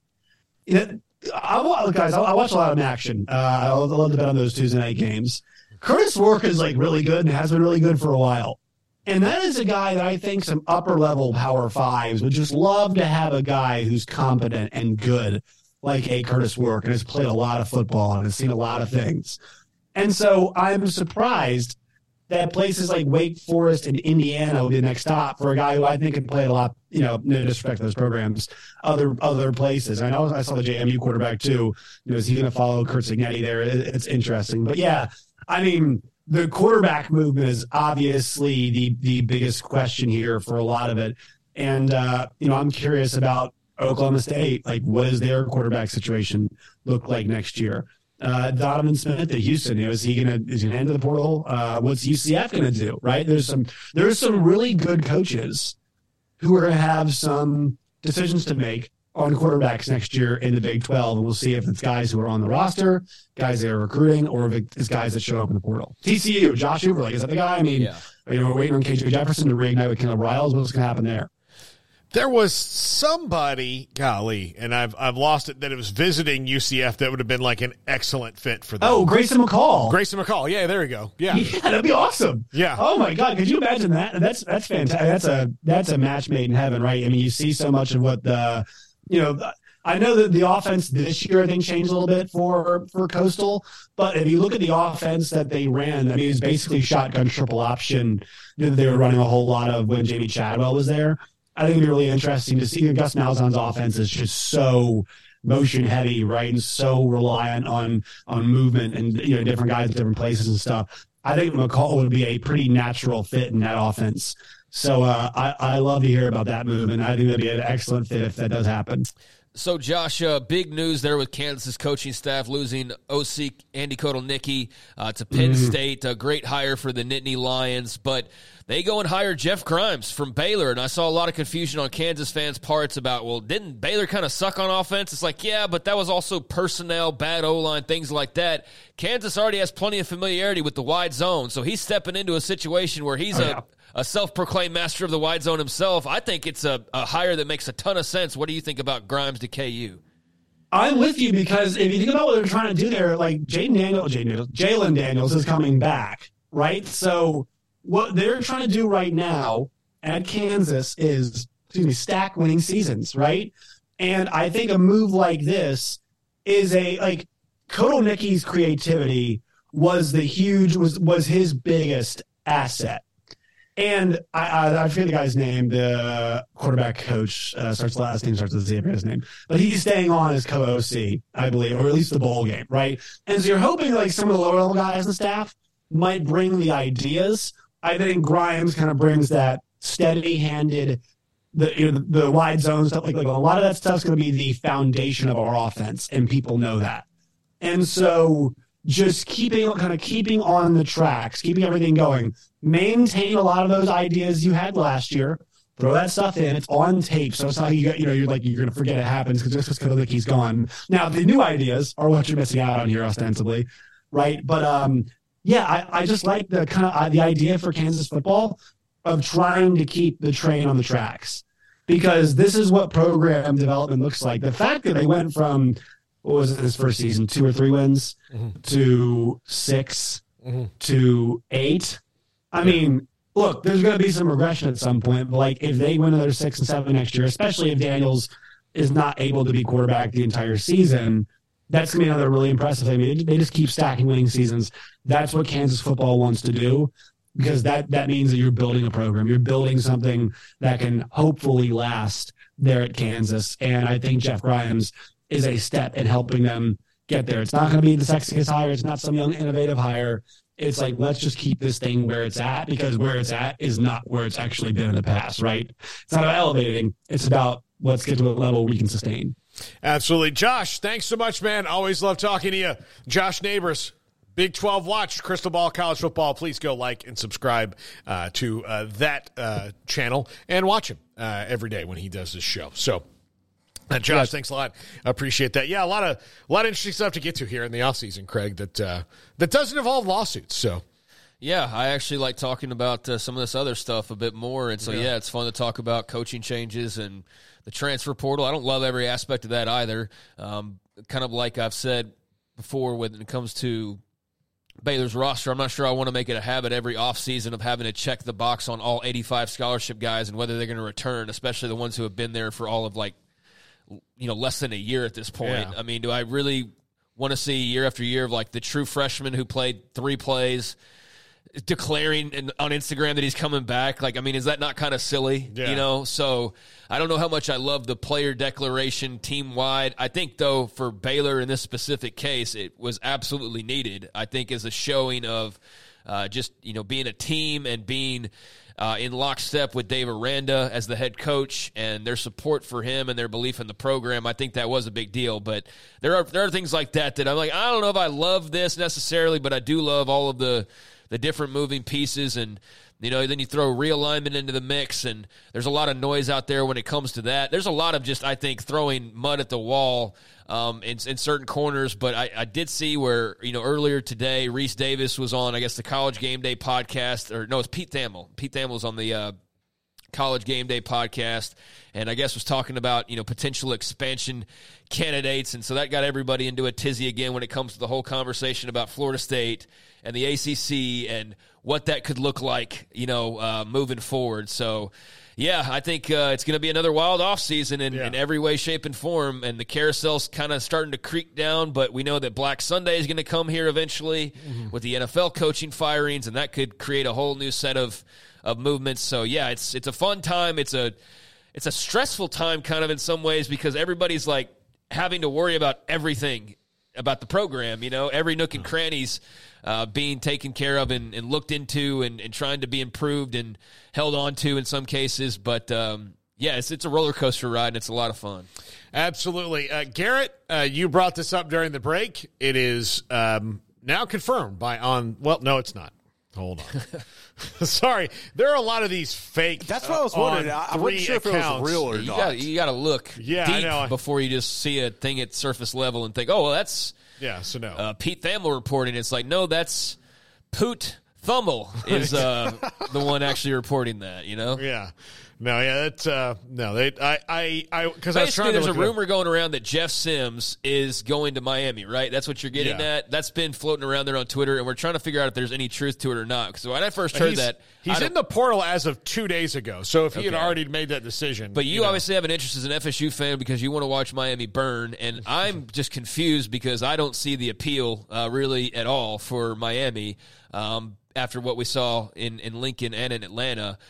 But, yeah, I think we're all just kind of puzzled by that potential move and curious to find out if it's true or not. But as you said, there's a lot of false information that flows freely throughout Twitter, so you can't really tell, and you got to make sure that it's confirmed by actual sources. Yeah, so I'm going to say since you can't find it, it's probably not true right now. I feel like that would be something that would be pretty clearly known at this point. I think when I initially saw it, it was one of those fake Twitter accounts that had the On3 logo, but then you got to look and the name is different. There's a lot of those fake On3 accounts now. I've noticed that. People putting that as their little avatar. Elon. Yeah. Yeah, right? Yeah. I still follow her. I don't know if you remember this. There was a girl who was an FSU fan that said that girls at FSU need to stop hooking up with Florida State football players until they start winning again. Yeah, I remember that. And then after that, they actually started winning. So I'm not saying, but she. Way to go, ladies. But she I got to find her tweet. It was not something I could say on the air, but it was hilarious about the fake On3 accounts. But yeah, I don't like. Yeah, and you get it, you get one of those, fake Twitter accounts. Like it, until I pulled it up, like I saw it on 3, so I just clicked it, and then I was like, hey, Garrett, and then I looked, and as I was starting to read, I was like, oh, no, it's, It just doesn't make any sense. No, that's pointless. that thing. It doesn't make any sense for Miami to go and get Jeff Sims. So, I know they could stand to improve at quarterback, but that's not how you're doing it. I mean, he had a year. He was at Nebraska. Yeah. That happened. Besides that, it was not great, but yeah. He's already been in that conference at Georgia Tech and not won. Like, right. So bringing him back would not make any sense. Like, that's why that rumor is really weird. And I wonder who started. Look, not to say that maybe not, maybe, who knows, but who knows where he's going. Man, it's like, dude, it's like there's a On3 breaking and the emojis and all that, and it's very clearly just some dude. And it's just, I think the absolute worst thing that Twitter did, and I'm not going to call it X, it's always going to be Twitter, when you started to reward people for just simply making impressions. Because now all it is just a race to just get eyeballs, no matter what. It doesn't matter how or what you say or if it's accurate or whatever. It's just just showing the view count so that people just obsess over that. Before you just posted stuff, like you posted news and you enjoyed it and you liked what you liked, you didn't like what you liked. But now I know there are people in our business, especially, that the whole aim is just how can I get as many eyeballs so that Twitter will pay me? And I don't know. It's made a mess of things. Really, it's made an entire mess of it because now Now you're incentivized to go and just lie and create as much chaos as possible to get those impressions. And I just think that's a really bad thing in general for the platform. But I guess when you need to make money, you do whatever you can to try and, do what you can to recoup some of it. And I don't know how successful that venture will be. I don't think it's going to be, but it's the gig economy, man. I guess. So we'll take a break right here. When we come back, a little bit more college football news and transfer portal stuff. Before 4:45, we get to our good friend Mike Scarborough, and we'll talk LSU and Jane Daniels. And Garrett wants to know what their portal plan is. I would like to know that. He wants to know what their plan is, what their plan at quarterback is. Is it Garrett Nussmeier's time? What is it? And, of course, he's going to have the bowl game to show that it is, because I would assume that probably eventual Heisman Trophy winner Jane Daniels is not going to play in that game. But you never know. Bryce Young played in the Cotton Bowl. So we'll see. This is 365 Sports. With so many companies and policies out there, it gets so confusing shopping for insurance, and I never know if I'm getting the policy that's right for me. Luckily, I met the team at the Nitsche Group Insurance Agency. With the Nitsche Group, you can go to one company and get access to coverage options from many insurance carriers, and you get to speak to a real person about your specific coverage needs. With the Nitsche Group, I know I'm getting the right coverage at the right price. If you need insurance, talk to the experts at the Nitsche Group at 1-800-258-8302. Baylor alumni are more than 160,000 strong. When we all join hands to support our university, we don't just move the needle, we move mountains. Working together, we create life-changing opportunities for students on the field, in the classroom, in the laboratory, and in life for generations to come. So get connected. Get involved. Learn how at baylor.edu/alumni. Petty Clinic Men's Healthcare in Woodway is now proud to offer you men an exceptional weight management body sculpting product called semaglutide, also known as Ozempic or Wegovy. Semaglutide is an FDA-approved weight management medication. Once-a-week injections of this powerful medication offers an average body fat weight loss of 20% within the first year of treatment. In addition to body sculpting, semaglutide also normalizes blood sugars and has the clinical research proof of reducing blood pressure, cholesterol, stroke, and heart attack risk. If you're like most men and you have stubborn fat that will just not respond to typical diets and exercise, then help is finally here. Semaglutide.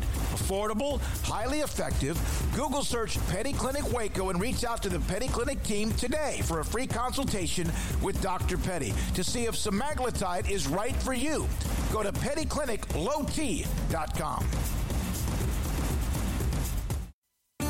There are 26 letters in the alphabet, over 600,000 words in the dictionary, and just 3 of them said together can change everything.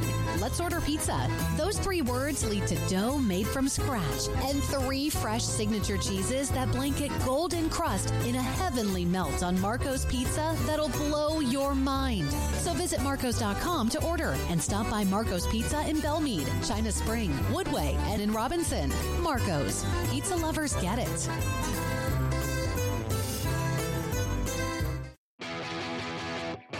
This is 365 Sports. The Sikkim 365 app is brought to you by Allen Samuels Dodge Chrysler Jeep Ram Fiat.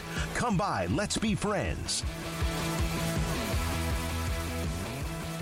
Welcome back. Sikkim 365 presents 365 Sports. Sometimes you fall back into the old show name. It'll get you. It'll get you. It'll get you. We're still owned by Sikkim 365, but the show is named 365 Sports. I know everybody knows that.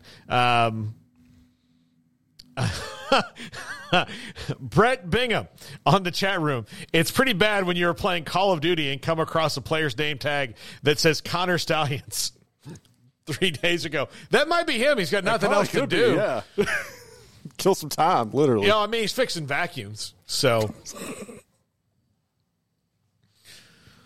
Like, I can't wait for the 30 for 30. It'll be a masterpiece. I mean, just on the guy. You know, how you love a thing so much that you are willing to take all of the crap for it. And, you know, come up with this plan, like try to navigate it. And then, like, on the side of all that, it's like, yeah, you know, I like to fix vacuums on the side. This is a good little side hustle. Everybody needs a side hustle. It's fine. That's fine. But, yeah, I don't know. Are we frozen? I think we might be. Hold up. There we go. Okay, there we go. We're back. All right. Was a little worried about that. Bear with us for a second, folks. You'll see that we're not frozen in just 1 second. But, yeah, Yeah, Craig, I know you were in the restroom. There was a Brett Brigham on the thing said he was playing Call of Duty and somebody's player tag was Connor Stallions. Yeah, I like that. I think that's fun. And Connor Stallions, man, we haven't heard his name in a little while, huh? No, that just disappeared. No, all of a sudden. Very much looking forward to like we said, the 30 for 30 about that because I really want to know, like. What drove you to that point to where you love a thing so much that you're willing to take all that crap for it? And not to say, like, I don't know how much Michigan's coaches knew about it or didn't know about it. Like, we'll find that out eventually. Well, I mean, however much the people thought that they did, there's been a lot of backing off from that. I mean, dude, the story's disappeared. Yeah. For the most part. People, like, it got brought up last week with the playoffs of how could you put Michigan at number 1 when they were very clearly, it appears, cheating to some extent. Yeah. And if it was me personally, I would have Washington at number 1. Yeah. I would have had Washington at number 1. I think they're by far and away the most impressive, had a way better schedule, la-di-da-di-da. But that was the thing that got brought up, and then it went away as the conversation shifted to less about who was ranked number 1 and more about who was ranked number 4. But, yeah, that makes me curious because there sure was a lot of big talking and a lot of, you know, this and that, and that has disappeared. Maybe I need to go on the Big Ten message boards, and maybe it's more of what's going on there. But, dude, it's pretty much absent from social media from what I've seen. So that leads me to believe that maybe that story wasn't all it was cracked up to be. Imagine that. And I guess we'll learn more as time goes by. But, yeah, the Connor Stallions thing just in general is going to need to be explored a little bit further. I think you said it, you love something so much. He's just such a diehard Michigan fan that you would do anything to feel like you're a part of the team. I think, you know, people want to feel important, right? People want to feel like they're important, and I think that there's probably some element of that, but I'm not a psychiatrist, so who knows? But I am interested to learn a little bit more when the time is right on, you know, what exactly that all was and why or what was his role in all of it and why when all is said and done. Yeah. It's that's just a fun gamer tag, though. Maybe it's actually him. What else does he have to do right now? Fixing vacuums and playing Call of Duty. He doesn't have any trips go scouting right now. I don't think, at least. And if so, it's on his own dime, of course. But, there's a lot of questions that still need to be cleared up there. But it has seen a dramatic decrease in media attention, which is just interesting on its own right. Yeah, absolutely. So, I can't wait for that. But, it's that was interesting. I just wanted to dive into the chat room for a second and see, if there's anybody had any direct questions or things for us, which they don't at this time. So it proved unfruitful. Paxton got his Big 12 championship hat. Oh, good. So, congrats, Paxton. Yeah, so he got that. So that's the one thing I think is going to really bug Big 12 fans. You mentioned to Josh, they had one job to do, which was not let Texas or Oklahoma win it, 50% complete, but Texas won it, and now they have those last going out the door. There should be some pretty cool T-shirts, I would think, of Texas leaving the Big 12 and winning the championships that their fans can have, taking shots at the Big 12. I had friends there that said every time Yormark got on the mic, he got booed like a wrestling heel.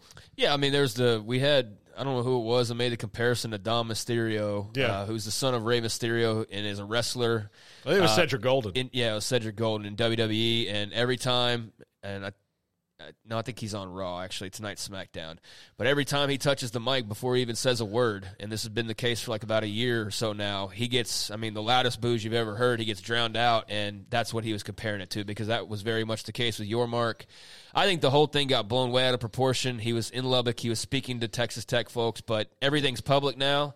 And so, he got caught making a comment. I'm not going to debate the merits of a sitting commissioner and what they should do in the protocol. It's college football, and so it's like, I just didn't think it was that big of a deal, but it was made to be a really big deal. And you know what? If you're going to talk the talk, then you got to walk the walk. And you know what? He had to eat his words because they went and blew out Texas Tech, Joey, and then put up, very little fight in an attempt to try and curb the Texas run. And then they went out and they beat Oklahoma State, and they won the Big 12 on their way out. So, thanks for the money, Texas, college football playoff money. The Big 12 sure appreciates that, and the ratings on your way out. But, kudos to Texas. They had every right to bark last week when they won and drown out Brett Yormark. So, that is what it is. You set yourself up for that, and Oklahoma State didn't follow through, nor did anybody else in the conference not named Oklahoma, for that matter. The Prodigal Heel, $20 super chat. Thank you so much, the Prodigal Heel. So I got kicked out of a Longhorns group after defending Florida State, after sharing a meme where I did a mock 12 playoff and replaced Liberty with Oklahoma. Suddenly an undefeated season and a championship mattered again. Oh, yeah. Yeah. Yeah. Well, listen, as a spokesman for all of the Florida State fans out there, thank you, Prodigal Heel. Thank you so much. Any defense we can get is good. I'll tell you this, Craig, and we got a break to go to Mike Scarborough. One of the things I was thinking about this morning is, Mike Norvell is out on the recruiting trail, or hosting recruits right now. Florida State has the benefit of being right down the street. They played all the state championships in Florida at Florida A&M. So it's just down the road from Doak Campbell Stadium. So they hosted several big time 5-star kids that were playing in Florida State championship games in Tallahassee this week, because they're there playing their games. And I think if he's smart about this, he might be able to capitalize on the recruiting trail, hey, help us come slay the dragon. So all of the press, this is the first time in my history as a Florida State alum and fan that all of the press about them has been good. There's no bad press about them other than, their quarterback was hurt or the ACC isn't. And that's a change from this summer where it was jerks trying to get out of the conference. So they need to capitalize on this week of good press and sympathy. Yeah, read that super chat again and who it was from? The Prodigal Heel. Prodigal Heel. Yes, he was talking about wrestling. That seems to fit in very well. Yeah, he got kicked out of a Longhorns group after defending FSU and sharing a meme where he did a 12-team mock playoff and replaced Liberty with Oklahoma. Okay, yeah. Good for you, Prodigal Heel. They're soft. clearly soft group you were trying to interact with there. But no, good on you, and appreciate the super chat. Really appreciate that, and love the name as well. Like I said, that fits well into the wrestling conversation we were having there. But yeah, I mean, it's going to be a hot topic for a long time. I think it's going to be something that we always return to when we're talking about the future of the playoff and arguments about unbeatens and things like that. Now, fortunately, there won't be another example of it really, because this is the end of the 4, and that's going to be a lot of fun to see. What this new iteration looks like and what our new problems are, right? Yeah. And some seem to think that it'll be, well, now it's just going to be a conversation about the 13th team. I don't think so. I don't think there's going to be nearly as much calamity about team number 13. Like, sorry, buddy, you lost at least a couple of games. Yeah, I mean, that is not nearly as big of a deal as not getting the top 4 spot in the playoff being unbeaten. It's not even close to the same conversation. I think the conversation will come in when a 9-3 SEC team jumps a 10-2 Big 12 team. That's what everybody's worried about. That's what would happen, or an ACC team where, well, they're 3, or to these 3 they're already in the playoffs, and one of this one's 2 is to a team that's not in the playoff, and you're like, yeah, but they still have 3 and they have 2. Kind of like how they already packed the top 25, so you always have all these ranked wins, because when one team loses, like Kentucky loses, they fall out. But guess what? South Carolina's now in there. Like South Carolina loses. Guess what? Tennessee's, 10 spots higher. It's if you watch it, man, I wish there was people who had actually tracked this to either prove it or disprove it.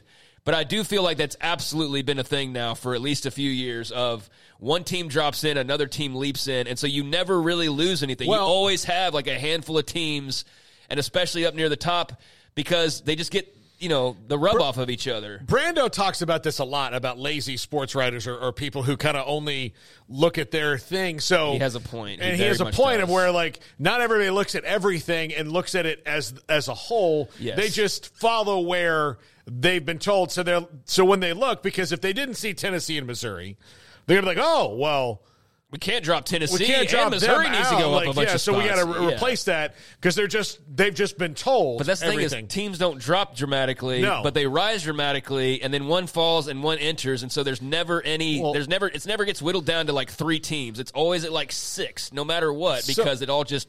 I'll use the Big 12 as an example. Okay, Oklahoma State lost to South Alabama, so everybody thought that they sucked, right? Yes. Well, then if you lost to Oklahoma State the next week and you were a ranked team, you were going to drop all the way out because, oh my God, you lost to that team. Right. And then at the end of the year, when Oklahoma State is 9-3, that Big 12 team not going to be rewarded as much as the same thing happening to an SEC team. Right, and Oklahoma State has to really work to get any of their traction back, whereas, you can drop, and it wouldn't matter. It wouldn't be that big of a deal. It wouldn't bother me, except for the fact that those are taken into account in the overall argument, and those are taken into account in rankings and things like that. They do matter, even though they probably shouldn't matter as much. But that's something that's always bothered me. Honestly, they really shouldn't matter at all. Right. Because you got to do it for TV broadcasts, and hey, it's number 5 versus number 15 on Saturday night in the Horseshoe, and so you got to have it for that effect. But that is something that's rubbed me the wrong way now for a few years, and I do think there is merit to that. I think there is definitely something backing that. Yeah.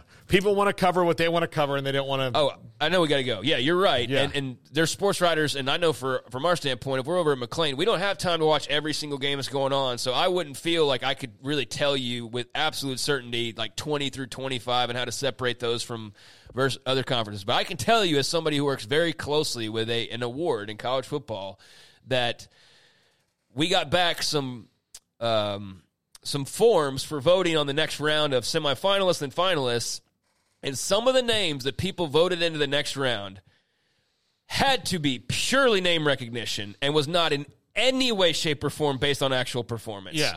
I mean, ludicrous ballots of did you watch college football this year? How in the hell is this guy in your semifinalist list? So that absolutely does happen, and these are the same folks that are voting for all these other things as well. And so, that's absolutely true.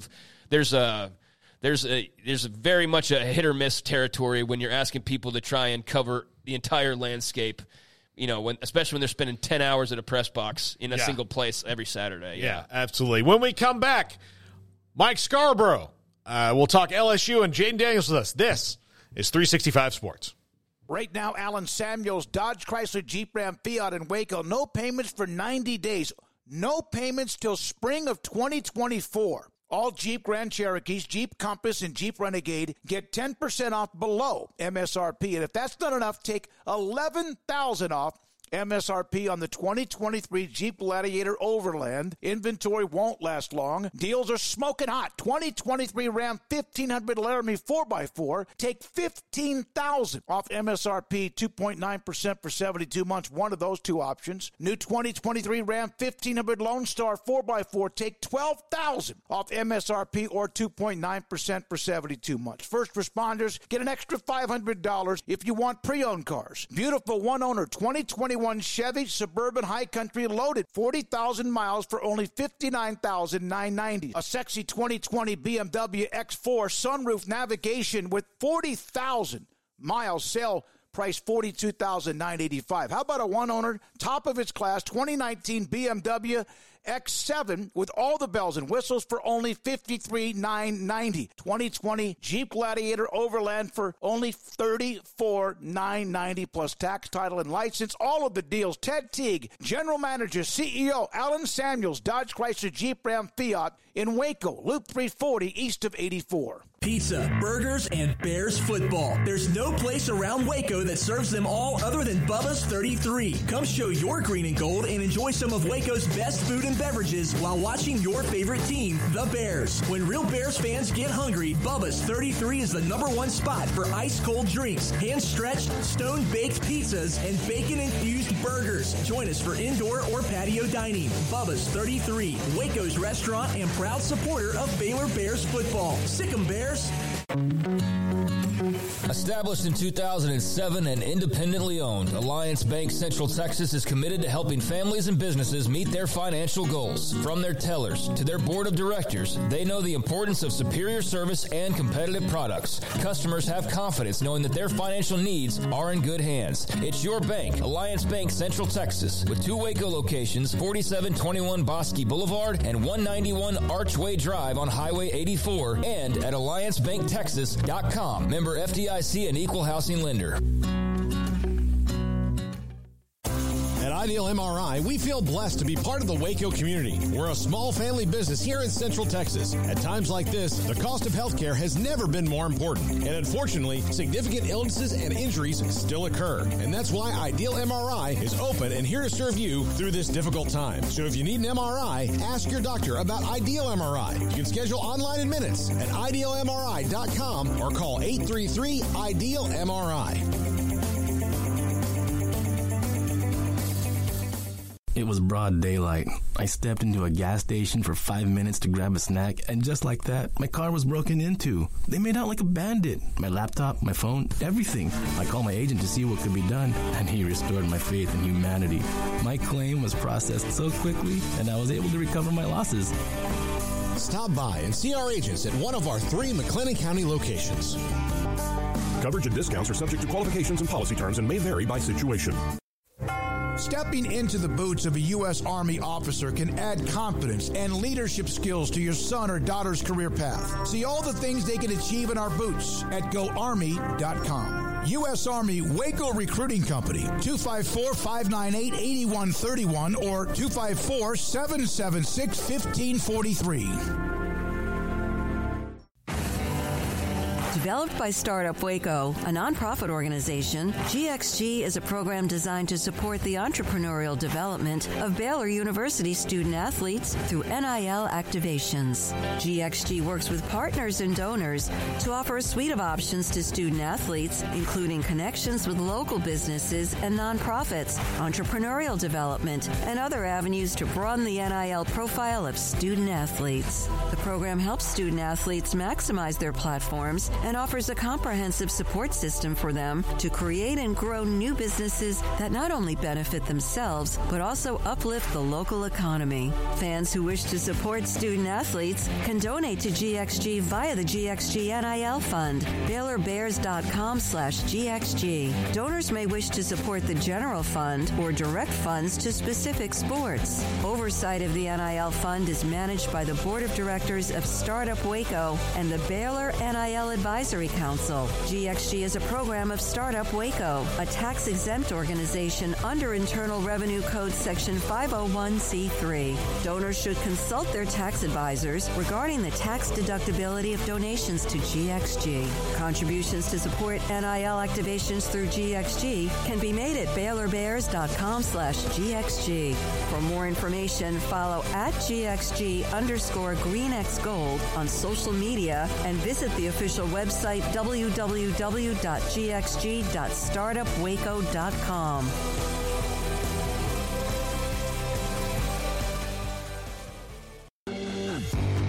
This is 365 Sports. Text us at 254-339-1122.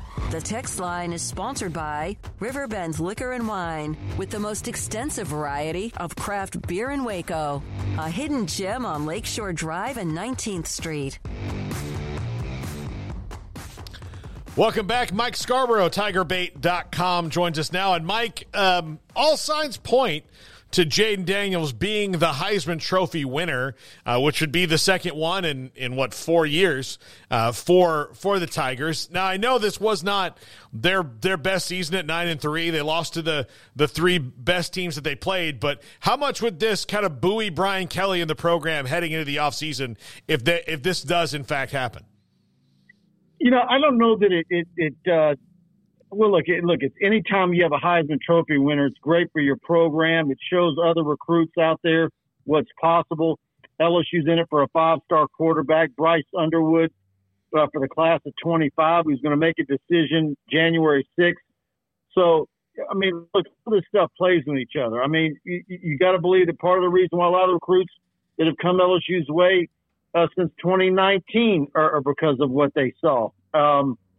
But it is a big deal. But I'll also say it's, we're going to look back on this season and we're 8-10 years from now where you're like, boy, what could have been had LSU just had a mediocre defense? Because I think if LSU had a mediocre defense, this team is undefeated right now. Mike, for you, is it Jayden Daniels or bust as far as the Heisman, or do you think there's still a chance? Or who would you say is the best competition? Would it be Michael Penix in terms of the argument for the Heisman Trophy winner? I think it's Penix, and that's mainly because of winning that championship game. You guys might think differently, but I just kind of wonder, really when you look at what Jayden Daniels did throughout the season, did it really come down to needing Bo Nix to lose for his team to lose in the Pac-12 championship game in order for it to end up in Jayden Daniels' lap? Having seen him and know how valuable he is to LSU, and it's not just this year. I know we all talk about what the difference between Jayden Daniels this year and last year, but I maintain that LSU doesn't have half the wins they had last season without Jayden Daniels. He's basically, look, I get it. There's Malik Neighbors and so forth, and Brian Thomas, and now a stout offensive line.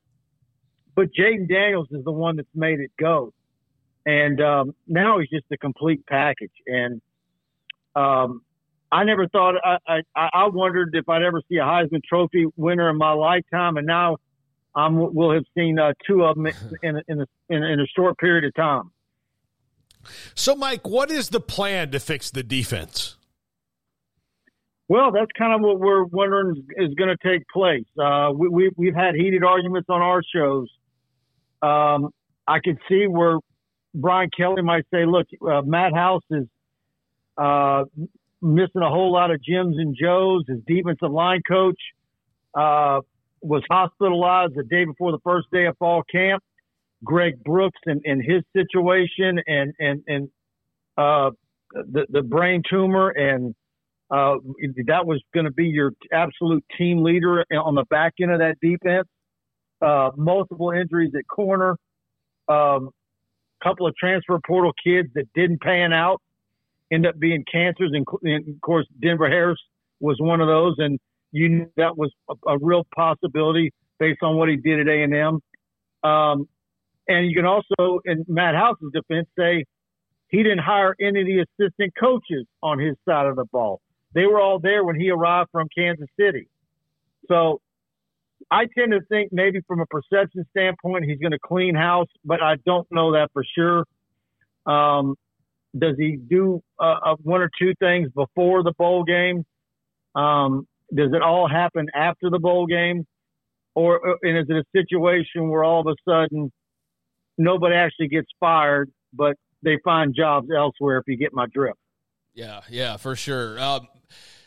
Transfer portal wise, it's for everybody. They're losing players, they're gaining players. What's kind of LSU's, I guess, point of attack here when it comes to this offseason, the transfer portal, and what are they kind of looking at in terms of additions and subtractions in your mind? I think need multiple defensive backs, one or two cornerbacks, maybe a safety. Absolutely have to have a transfer portal quarterback in my mind. Not somebody to compete against Nussmeier, but definitely a capable backup. You don't want to go into next season, and we're going to find out. I doubt Jaden Daniels is going to participate in the bowl game. So Nussmeier is likely going to be your starter against Wisconsin.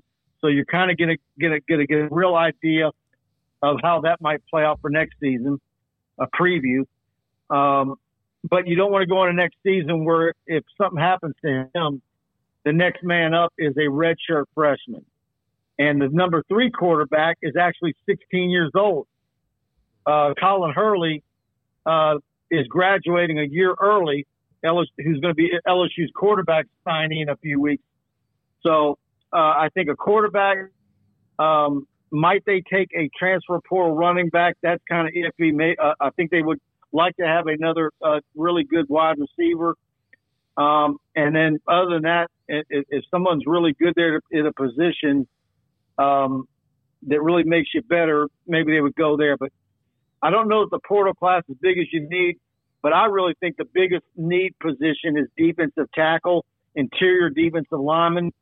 As much as the DBs have gotten roasted at LSU, I think the defensive front is the biggest question mark. I don't see them convincing Mekhi Wingo to come back for another year. And I think they need at least one bona fide starter from the transfer portal up front. And, we start seeing guys like Walter Nolan get in the portal and some of the dollar amounts I've heard for top-flight defensive tackles. We're going to see how serious LSU is with NIL money in a hurry. Well, Mike, you might have made Garrett, our producer and huge LSU fan, a little apoplectic when you said maybe on a running back. He really was hoping that they might be able to bring Trevor Etienne home. Do you think that's a reality at all? That I don't know. Look, LSU's really gifted at running back, but you don't know whether Logan Diggs or Josh Williams are both just going to go ahead and call it a day. If Josh Williams comes back, I don't think they go and get a running back. But if both of them decide not to return, I think maybe you would go out and try and get one, whether it's Etienne or somebody else. I don't know. The fact that Etienne's getting in the portal, one of my Florida sources says that his older brother's kind of been in his ear for a while. Does that mean he's going to end up at Clemson? I don't know. Oh, God, I hope not. I was hoping as a Florida State fan that we were kind of done with that family when he left Florida myself. So, Mike, overall assessment of Brian Kelly through a couple years from you, and how do the LSU fans feel about him moving forward? Look, I think we all have to step back and realize he'd inherited 38 scholarship players of that from Ed Orgeron. It was an absolute mess. Some really bad recruiting classes. There's one or two recruiting classes there at the end of Orgeron that almost nobody is left in the program from. And so what happened last year, and that's a big part of Jaden Daniels, even though this is the year he's going to win the Heisman, to get to the SEC championship in year one, I don't want to say it was fool's gold, but a lot of it has been done with smoke and mirrors, and they've got to get the defense right. And look, So now you're going to go into next year without Jaden Daniels, without Brian Thomas, Malik Neighbors, and others, and still a ton of questions. We're going to see how many new defensive coaches, if not all of them, are going to be there. And then you add UCLA, USC, and Oklahoma to the schedule on top of your SEC tilt. So it's not going to be easy next season. Mike Scarborough, TigerBait.com. Mike, always great to have you. Have a great weekend, buddy. All right, y'all too. Have a great weekend. Talk soon. All right. That's Mike Scarborough, TigerBait.com. Garrett, are you did that kind of sting a little bit? I don't like that schedule. I do not like that schedule setup. I know that, looking at that, you go to Vegas to play USC, open it up, but USC's kind of hit or miss. I think Vegas, that's when I mean, come on. That should be in L.A. or in Baton Rouge. Honestly, I would rather do home and home. Like when they played Florida State, that should have been at Death Valley and Doak. Yeah. Like, I hate that. Yeah. I get why that was a thing with all the new stadiums and everything for a while. I feel like we're past that point now. But they didn't play at new stadiums with that one. They played at the Superdome and, Well, I just mean in general, the whole neutral site, non-con game, I'm just kind of over that at this point. Like, let's just play in the Falcons Stadium. And I don't know. I see you in Death Valley. That's what the conference championships are for. Right, exactly. Right? That's what those are for. They have a place. Yeah, and like it was cool for a while. But again, I'd rather, like, as a fan, if I'm somewhere, I want to see that team come here. I want to go there. Like, and New Orleans or Orlando are great places to go. Vegas is a great place to go. But again, how many trips are you really going to take where, like, because those are the higher dollar ones. Like, it's not that expensive if you're an LSU fan to go stay, in Oxford for a night, and go to that game. That's where, to me, it starts to get kind of crazy. I mean, I think you get people on board because they also get the Vegas trip with the football game. I get that. I just think from a pure college football standpoint, I'd rather see them playing home and homes and the occasional neutral site game. I think we just started kind of getting silly with it, though, for a while. It's like, why does Baylor Tech need to be at AT&T Stadium? That was a terrible idea. Yeah, like, why? What was the point of that? So that's kind of an example of where I think is, like, for a little while, okay, but now, like, let's play in Lubbock and Waco. It's much better for both teams that way. So that'll be great. I mean, that's a big matchup. It's another big thing for Vegas. I do very much see the point, though, that I've heard before, and primarily with the Big 12 basketball tournament, when you had all the primarily Utah fans, it seemed to be, that were really wanting to kind of throw their weight around early on, opinions-wise, as far as joining the Big 12. And so when Brett Yormark came out and said that the basketball tournament was going to remain in Kansas City, there was a whole, well, you should move it around. You should move it to Vegas. And, people that clearly did not know what they were talking about brought up Dallas because that's been done, and it's not the greatest event in the world. But Vegas got brought up, and I was open to the idea because I do think you got a little, at least partially play to your Western schools now. I mean, you do have Western schools that you need to play to, so I do think Vegas is in their cards, but the big argument against it was that people in Vegas just don't care. They get every event under the sun, and the more I paid attention, it's like, you know what? That's true. Like, that game will be packed out, but it's not going to be the same feel, and I do think that Vegas gets so much that it's just kind of like you're numb to it. You know what I mean? 15 games in the Big 12 tournament going to be packed out if they do? Absolutely not. And, there's not an NBA arena right there in Vegas right now. Not yet. So like, it's going to be, that's going to happen. But, so there's not. It's not that big of a deal. I just would rather you play that game home and home, but I mean that's part of the deal. So yeah, that to the point of the conversation, that's a really tough schedule, but LSU fans will see that and be like, man, they're going to be like 2, 3, 4. I mean, they already lost 3 games this year, but they could be like 2, 3, 4 losses.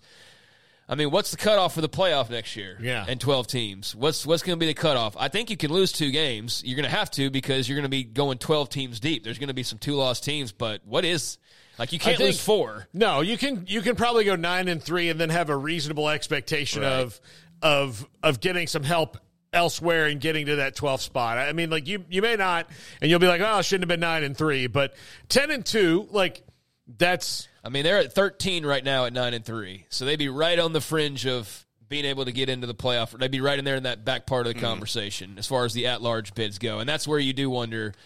That's where you get stacked of, there's Missouri, there's Ole Miss, there's OU, there's LSU. You're going to put all those teams in there with Alabama, Georgia. That's 6 of the 12 right there. I mean, that's what's going to be fascinating about this moving forward, especially with it now finally the top being peeled back on just the general conversation and influence and leanings of the major media and the SEC, because we've all known it's been going on, but there's been backing for it. But now because of this whole playoff situation, it's like even people who are kind of like didn't care that much or maybe on the fence are like, you know what, this is kind of BS. Like, this is getting to the point where it's kind of BS now. So, yeah, next year, if it is like half the fields from that one conference, that's going to be fascinating to see the reactions to that. Well, yeah, and look, the Big Ten, the Big Ten's gonna, you know, they would have when you start adding the new schools, they'd have Michigan, Washington, Oregon.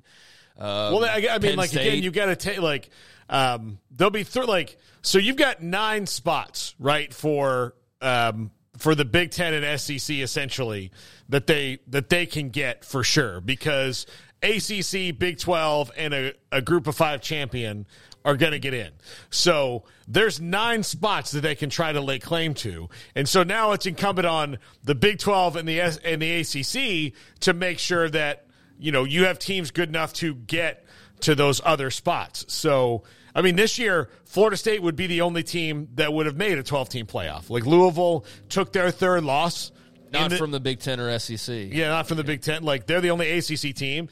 And the Big 12, I mean, would have only really had maybe Oklahoma. Like you said, you mentioned that. Like, they could have. I think they would have been right on the fringe, and that would have just been. But, I mean, looking at it next year, if you look at the rankings right now, the entire top 12, 13 is those 2 conferences, except for FSU. It's everybody's in one of those 2 or will be in one of those 2 next year. So, yeah, something's going to have to give. That's going to be part of the, again, continuing conversation about what that playoff's going to look like. Not so much next year. I mean, the next couple of years will be interesting, but that's very temporary. That's not the long-term solution. No, it's only a 2-year deal. Yeah, so what does that look like beyond that? And what do the conferences even look like at that point? What does the NCAA look like at that point? Like, there's a lot of mystery surrounding the postseason and just the sport in general beyond the next couple of years. But, yeah, there's a lot of those teams packed at the top and only so many spots. So that's going to be really fun to watch. Yeah, absolutely. We'll take a break right here. We'll come back. 365 Sports continues right after this. Waco Custom Marketplace, 425 Lake Air Drive in Waco, where right now, if you are looking for what you're going to buy for Christmas get-togethers, gatherings, parties, company parties, or for what you're going to cook for dinner yourself between now and the first of the year, the weekly specials for this week, all the way through close of business on Saturday. Fresh salmon fillets for $10.99 a pound. Regular summer sausage and jalapeno cheese summer sausage, $3.99 or $4.99 a pound. Chicken tenders at $2.25 a pound. Pork steaks at $1.99 a pound. Select, choice, and prime New York strip steaks, $8.50, $10.99, and $18.99 a pound, and 10% off on any of the fat spray. You want to grease your casserole dish or the grill. It's Waco Custom Marketplace weekly specials between now and close of business this Saturday at 425 Lake Air Drive in Waco. One size fits all. That may be all right for an adjustable belt or cheap sunglasses, but when it comes to your financials, no one wants a one-size-fits-all strategy. Ben Erlinson, your Edward Jones financial advisor, knows that his most important goals are yours. That's why he takes the time to understand your needs, knowing you. That's how Edward Jones makes sense of investing. Ben Erlinson, 100 North 6th Street in Waco, 254-759-8533. Edward Jones, member SIPC. Baylor Scott & White Southwest Sports Medicine and Orthopedics, the team physicians for Baylor Athletics, diagnosing and treating all sports-related injuries, including concussions. These specialists also provide orthopedic services for athletes and non-athletes alike, whether it's knee or shoulder pain, a wrist injury, orthopedic spine care, and even an arthritis and total joint clinic. Trust the doctors Baylor Athletics trust. Baylor Scott & White Southwest Sports Medicine and Orthopedics wants to get you back in the game. TFNB Your Bank for Life is the official local bank of Baylor Athletics. Find out why more Central Texas are making TFNB their bank for life. Sign up for our Edge checking and savings accounts to earn interest or cash back. With 5 convenient locations and an award-winning mobile app, banking has never been easier. TFNB Your Bank for Life. Member FDIC. Did you know that 1 out of every 4 men have symptomatic low levels of testosterone and don't even know it? And if you think you're too young to worry about it, guess again. Low T levels can make you feel tired and grumpy, raise your cholesterol, and cause weight gain. Petty Clinic Low T can set up same-day blood screening and results. So if you're tired of being tired, call or go online at pettycliniclowt.com. It's a private clinic with an atmosphere catering to men. Affordable, only $165 a month, including lab work, office consultation, testosterone injections, and follow-up visits, compared to $300 or more a month in Dallas or Austin. And you don't have to drive 90 miles one way or the other and fight the traffic. Petty Clinic Low T has board-certified physician consultations and will provide the best form of brand-strength testosterone. Contact Petty Clinic Low T for increased energy, improvement in sexual desire and performance, mood, concentration, even a decrease in body and belly fat. Just off Highway 84 and Old Hewitt Drive in Woodway, pettycliniclowt.com.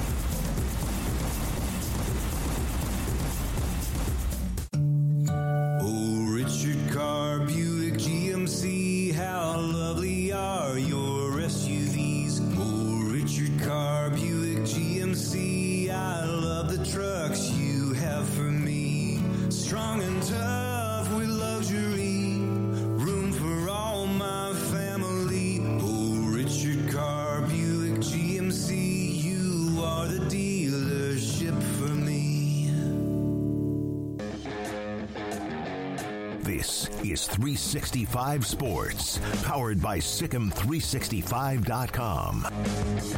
The 5 o'clock hour is sponsored by Edward Jones Investments with financial advisor Ben Erlinson, who'll navigate you through today's financial climate. Edward Jones, making sense of investing.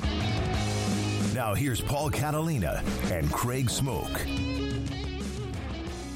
Welcome back, 365 Sports. Earlier on the chat, and if I can't find it, I will just ask the general question. I can't remember who asked it. I tried to copy and paste it, but I've lost it.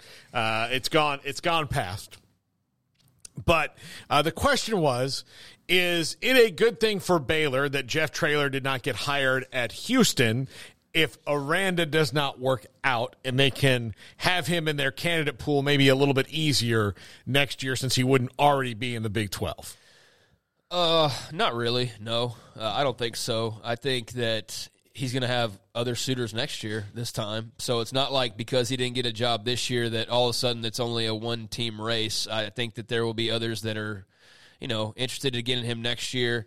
And so who's to even say that Baylor's in the search for a head coach next year? I mean, who's to say that? We assume that Dave Aranda's just going to fail again, I guess, and that they're going to be in the market. But, I mean, he could very well be the coach for another 10 years for all we know. Go have a successful year next year. Guess what? He's back for year number 6. Yeah. I don't think they're trying to fire the guy. No. I don't think they're trying to force him out the door. I don't think there's any element of the school that, wants him to fail, like you see in a lot of situations, or you're just looking for, that one thing. You're like, all right, cool, he's out. I don't think that's the case at all. So I think they're going to hold on to him for as long as possible until there's just no doubts left that, okay, this is just not ever going to work again in the near future, and we have to do something. But they're not at that point yet. So from that standpoint, I see where you're coming from, but I just think that by this time next year there will be other teams that are looking at a Jeff Traylor, so I don't think it really helps them that much. I'll tell you, Arkansas is a place that is for sure. Arkansas, UCLA, and Baylor are 3 schools that are in the exact same spot right now. He ain't going to UCLA though. No, he ain't going to UCLA. No, but as far as your coach has to win this year or he's gone, and Sam Pittman at Arkansas, Chip Kelly at UCLA, and of course Dave Aranda at Baylor. Those are 3 that are they're kind of in the Neil Brown spot. And Neil Brown, proved everybody wrong and went 8-4. I don't think he's off of it. No, I mean, I think he's saved for just this year. I mean, I think he loses games next year, and you're going to be right back in that same conversation. No, I think he's got to be. I think he's got to be around 8-4 again next year, or improved. Or if they slip, if they're 6-6, they're going to be like, well, Baylor was no good. Cincinnati was no good. Houston, they're going to start going through Pitt wound up sucking. Oh, well, that wasn't, even though we love that you did that, we're not as impressed by that win anymore, Yeah. So. Yeah, I think Traylor's, they've had a couple opportunities, too, to hire him, and they have chosen not to. They could have done it the last time they hired Dave Aranda. They had an opportunity. He does have a connection. I do think he has some admiration and a like for Baylor. I think he would be very much open to the job, but it's just the timing hasn't worked out because he was going to be a part of Matt Rule's staff, or at least the opportunity was there. He and Matt Rule they became very good friends and confidants back when Rule came to Waco. And there was an opportunity for Jeff to join the staff, and then he got another job. I think it might have been Arkansas or something like that, which was just ended up being a better opportunity. And so that they never came together. But that was in the works there for quite a while. And then, this last go-around, they end up hiring Aranda over Joey McGuire. I'm not sure how much traction Traylor got at that point, but that's like 3 years ago now at this stage. So he's done quite a bit since then. And then you get to this point here where you're looking around, and they never really gotten even to the conversation of looking around because Aranda stayed, and they made it very clear pretty quickly that he was going to be the guy again, and that they were going to do all they could to support him and get it, back on track. So, I don't think that matters much in the Jeff Traylor conversation. No, I agree with you. I mean, I think that there's going to be more, and look, if Baylor, there's no number they have in mind to hit. I think that. Look, if they're 6-6, that's a 3-game improvement. I mean, but like a specific, they're not saying it's got to be better than 6-6. It's got to be 8-4 because 7-5. No, it's 6. If they make a bowl game, that's a 3-game improvement, and then maybe you've got you've got a toehold on something there. So yeah, I mean, it would be pretty double your wins, and so you can't say that they hadn't been. Improved, and I don't think the schedule's any easier next year. I think it might even be harder, even though you're losing Texas off that schedule. You didn't play Oklahoma, so that doesn't even matter. But, I think that there's probably a barometer in Mack Rhodes' mind. I would assume that it's got to be making the postseason because you don't want to go 2 years without making a bowl game.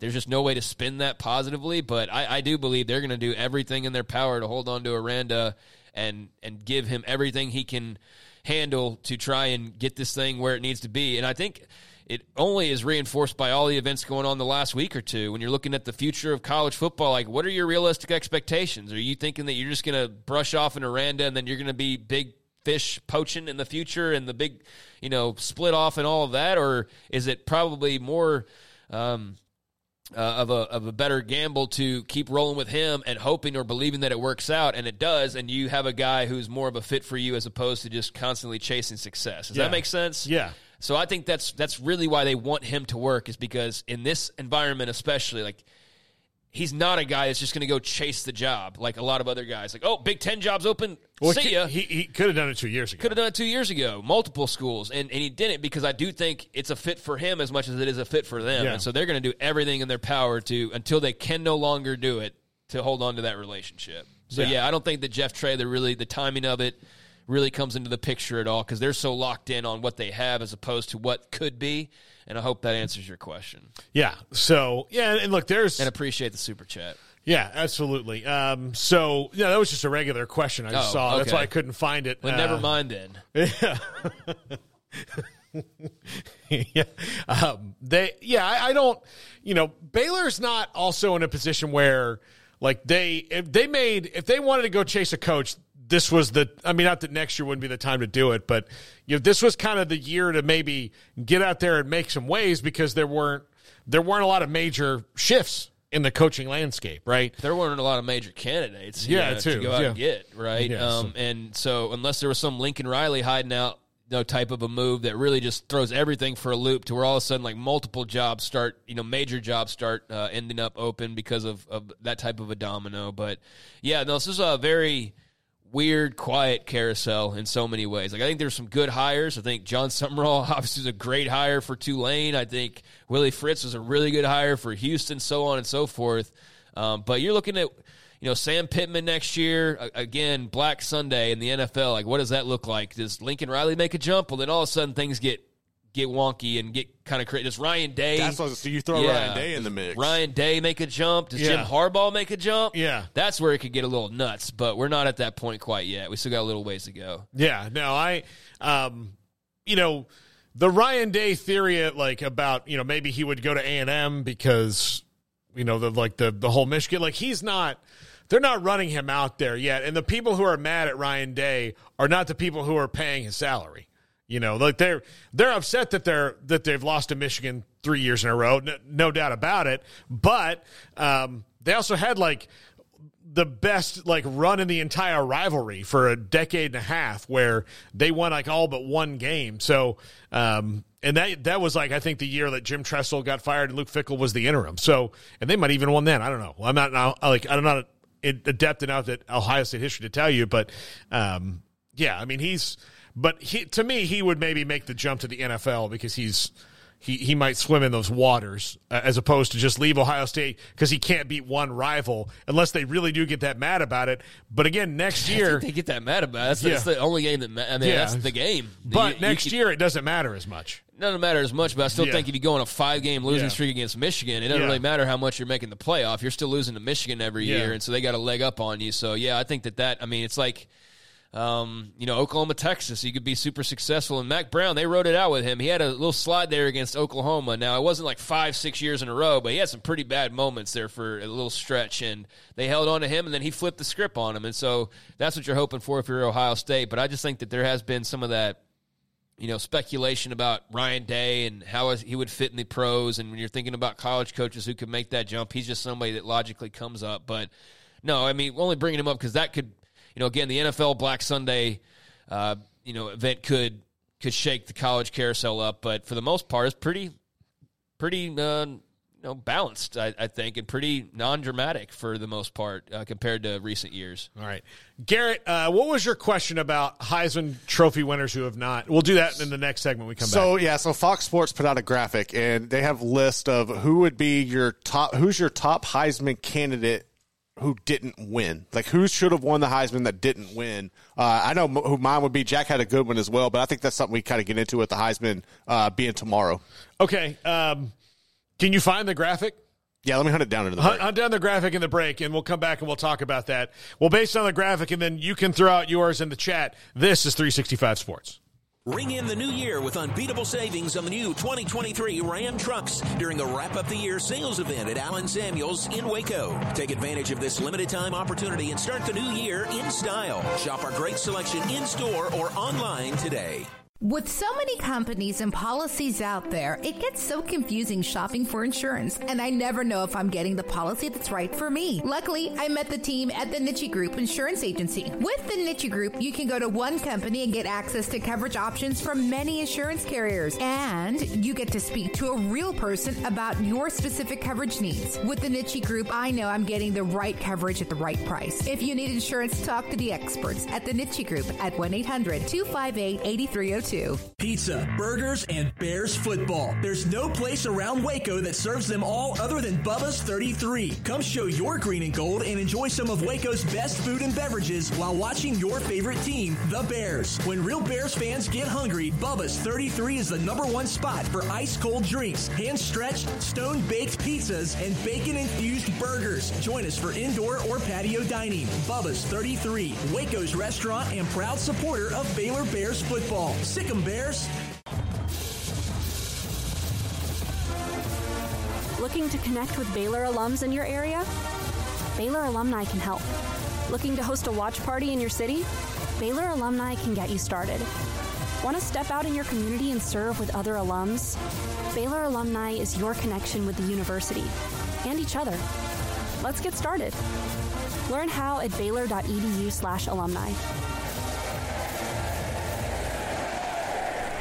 Samantha Duvall, TexasBeefHouse.com in White House, Texas, just outside of Tyler in East Texas. And another auction, Samantha, is gone. Aged Wagyu beef and so much more you have on your ranch. How did it go? And what is next? So we had our Very Merry Beef auction. We tried doing one completely online this time, and it went really well. It lasted for over 3 days. We are planning another auction January 30th. This auction will be an in-person, online also, a live auction like we did the first time. You come out to the ranch, dinner is going to be provided. It'll be a variety of steaks, hamburger, sausage, tri-tip, brisket, roast, all of the different Wagyu cuts. But we still have online our family bundles, summer sausage. That's a huge hit this time of year. It's perfect to give to teachers or hostess gifts or to have out on your charcuterie board for your Christmas dinner. We have those available online. Our last day for shipping is December 13th. That way we can make sure that you've got it there by Christmas. TexasBeefHouse.com. Use your SICK'EM10 code to get 10% off. So we just want to tell all of our customers Merry Christmas, Happy New Year, and thank you so much for your continued support in the year of 2023, and we hope that you return to us in 2024. And they will, repeat customers, because the product is amazing. Aged Wagyu beef, TexasBeefHouse.com, and this is 365 Sports. Parenting is full of surprises. You never know what to expect. So after our son was born, I called my Texas Farm Bureau insurance agent to set up a life insurance policy in case something happened to me. Sawyer is now 2. And we'll soon have a sister. There's no one else I would trust with protecting my family. Stop by and see our agents at one of our 3 McLennan County locations. Coverage and discounts are subject to qualifications and policy terms and may vary by situation.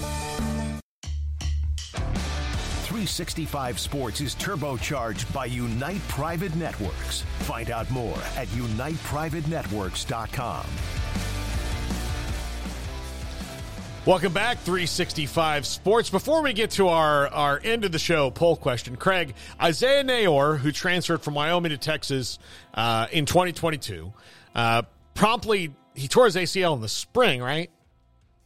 Or right away, whenever. He promptly tore his ACL and didn't play in 2022. Many thought he would be a big factor this year, but they were so loaded at that position that he did not. He is back in the transfer portal as a grad transfer. Yeah, no, I think it was fall camp, like when he got there right before the season, his junior year. He got hurt and, missed 2022 and then came back and didn't do much of anything of substance. Was not a part of the mix. I think ended up with 14 total yards and 1 catch, and that was early on in the season. I need to double-check that, but I remember that from earlier in the year because I was tracking him, and then I eventually just lost interest because he wasn't playing. He wasn't putting up any stats, and yeah, he had his totals this year, 1 catch, 14 yards, and that was in the Rice game at the beginning of the year. So, I found him to be a notable name that's now entered the transfer portal after 2 years at Texas. He had come in from Wyoming. He was pretty dang good as a sophomore, had close to 1,000 yards, close to 900 yards, and double-digit touchdowns. And I thought when he pledged to Texas that, like, whoa, what a great pickup for them. They already have a bunch of good receivers, but wow, he'll pair really well with Worthy. And, then they went and he got hurt, and then they got A.D. Mitchell and various others in the recruiting process, and he got drowned out, and the injury obviously didn't help, but now he's on the move once again, and I think he can make a very solid pickup for somebody. But I think that just goes to show you the talent level at Texas. Obviously, he had a hard road back as well, but I really thought he was going to be something that just goes to show you, like, not every portal pickup's going to be the difference maker that you think, but I thought that's the all-timer for me because I thought, man, this kid's going to kill it, and he ended up not really doing much of anything, so I'm sure he's hungry for another opportunity, and we'll see what his suitors look like because he was a pretty popular guy when he decided to leave Wyoming. But, it's just an interesting name to see come across the portal list, and whiffed big on that one. But good luck to him. I'd love to see him in Waco. I think he'd be a good addition for the Bears. Yeah, absolutely. I think it'd be a great fit. All right, Garrett, the graphic, the best player never to win the Heisman. I need to look at this a little bit closer. So Larry Fitzgerald, Peyton Manning, Deion Sanders, Mike Vick, Trevor Lawrence, Ndamukong Suh, Andrew Luck. Is that Jim Brown or Ernie? No, Jim Brown won. Ernie Davis and Adrian Peterson are on that list. Or who else? So Paxton, right off the bat, who do you think he said? Quinn Ewers? No, but close. Vince Young. Yeah, that's fair. Yeah, that's fair. Let's see. Shadowbeard. He lost to Reggie Bush, you know. So you're really splitting hairs. You could have gone. That's one of those where if the Heisman was after the national championship game, that's a different outcome. Yeah. But because it wasn't, then you had a very deserving winner in Reggie Bush. I don't think you can argue against him getting the award.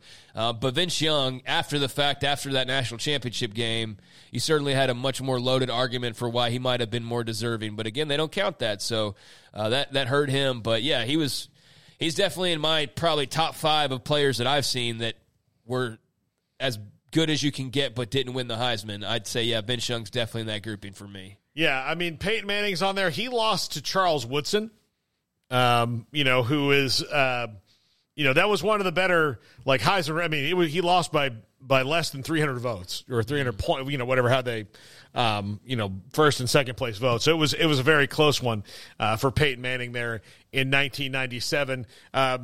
Deion, in 1989, like, they never would have even considered, that. I mean, he just, even though he was a kick return and all that, like, it was, but, out of my time frame. No knowledge. I mean, I have knowledge, but I have no basis for even understanding, like, how the vote in the field was back then. It's all history to me. The 1989 Heisman vote, I was just a toddler at that point, but yeah, he probably would have been more successful in that campaign in later years, I guess, like more like a Desmond Howard was down the line, I suppose. Yeah. Yeah, absolutely. For Mike Vick, lost to Ron Dane in 99. That's weak. Yeah. Ron Dane, Joe Hamilton, the top 2 that year. Can anybody in this room tell me where Joe Hamilton played? Georgia Tech. There we go. Thank you. Good. I'm glad you know that. Actually, that year, what was the year before? No. He had a great game against FSU that they barely won in Tallahassee. I think he was perfect in the second half. I still have nightmares about that one. But, yeah, Joe Hamilton, Heisman finalist there. 99 was also the year that Peter Warrick was not invited to the Heisman Trophy ceremony because of his he and Lavernius Cole's little deep discount shopping at Dillard's. I don't know how many people remember that. Yeah, you might remember that's where they got the name Free Shoes University. It was before that. Oh, was that before that? That was before that. It was Steve. Setting up for Free Shoes University. Steve Spurrier gave them that name because they got free shoes somewhere else. That was actually free pants and shirts. See, I'm confused with the scandals. Sorry. Yeah, no, it is. It gets crazy. It gets crazy, especially that time. But yeah, no, he. That was a weird one. Free Swag University. Free Swag, yes, it was. They Lavernius Coles was dating this girl who worked at Dillard's, and so he told Peter Warrick, like, listen, we can go and we'll pay like $40 a piece, and we can take, like whatever we want. And the girl's like, yeah, it's fine. I get a discount. And they're not going to know anything. And then, like, turns out that this girl had been doing that all over the place, and they were watching her, and the first day they were watching her was the day that Peter Warrick and Lavernius walked in the room. And so now she runs a Fortune 500 company, I'm sure. Yeah.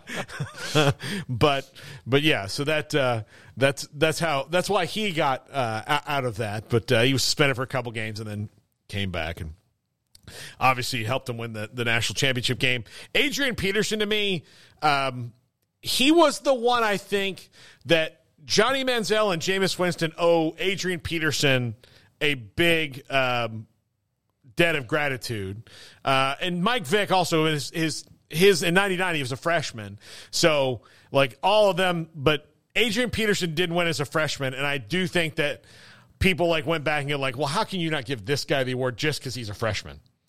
Yeah, I mean, there was a really good finalist group that year. It was all set up for USC and Oklahoma. They were playing in the national title game. USC would go on to demolish Oklahoma, but you had 4 finalists, and they were all from those schools. You had, Reggie Bush and Matt Leinart, and I believe would have been Jason White and Adrian Peterson. Yeah. If there was a 5th, then I just have blacked it out. But I remember that those 4, because it just helped build up that game even more of like, oh, my God, this game's going to be so massive. And Oklahoma and had been so good, and USC had been so good, and then that game turned out to be not good at all. But I wish Adrian Peterson had won it, but with that crop of players, I mean, you're really splitting hairs. They're playing for basically 2 teams, and they're both playing for the national title. Like, how do you differentiate? But I do very vividly remember that the arguments that became public, that I heard at least, that were against Adrian Peterson and voting him, what was the fact that he was a freshman, and that, he'll be back, which is just the dumbest idea in the world is to assume, like, oh, well, he didn't win the Heisman this year. We don't have to give it to him this year because he'll have another chance at it. Well, that's ridiculous. And he never did even come close to sniffing the Heisman Trophy ever again. That was his best shot at it, and there's a very good case that he should have won it. But just being a freshman worked against him.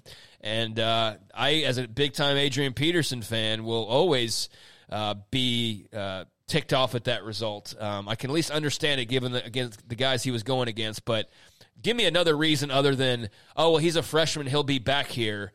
Because that was the argument for some people, and that's just a really stupid argument to not vote for a guy when he's deserving of that vote. That's a stupid way to not give him that vote. Also was apparently very wrongfully snubbed on Dancing with the Stars this last time around. Couldn't tell you. No.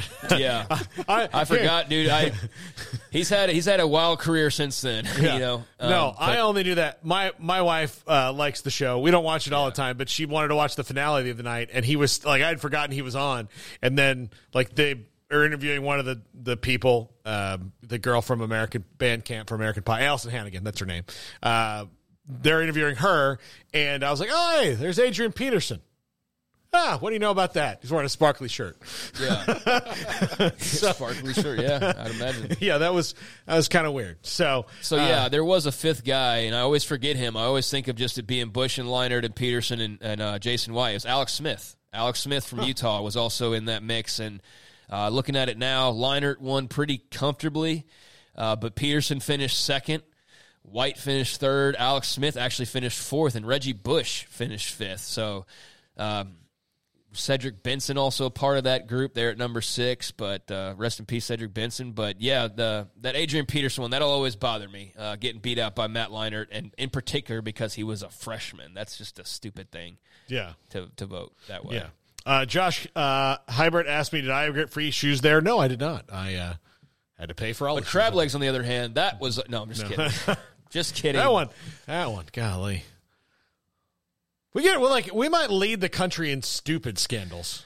Now that you mention it, yeah. Like stupid ones. Free swag. I mean, like half of them are Jameis, but like, you know, he had one that wasn't stupid, admittedly so. But crab legs and, you know, dirty joke in the student union, those two. And then you've got Dillard's.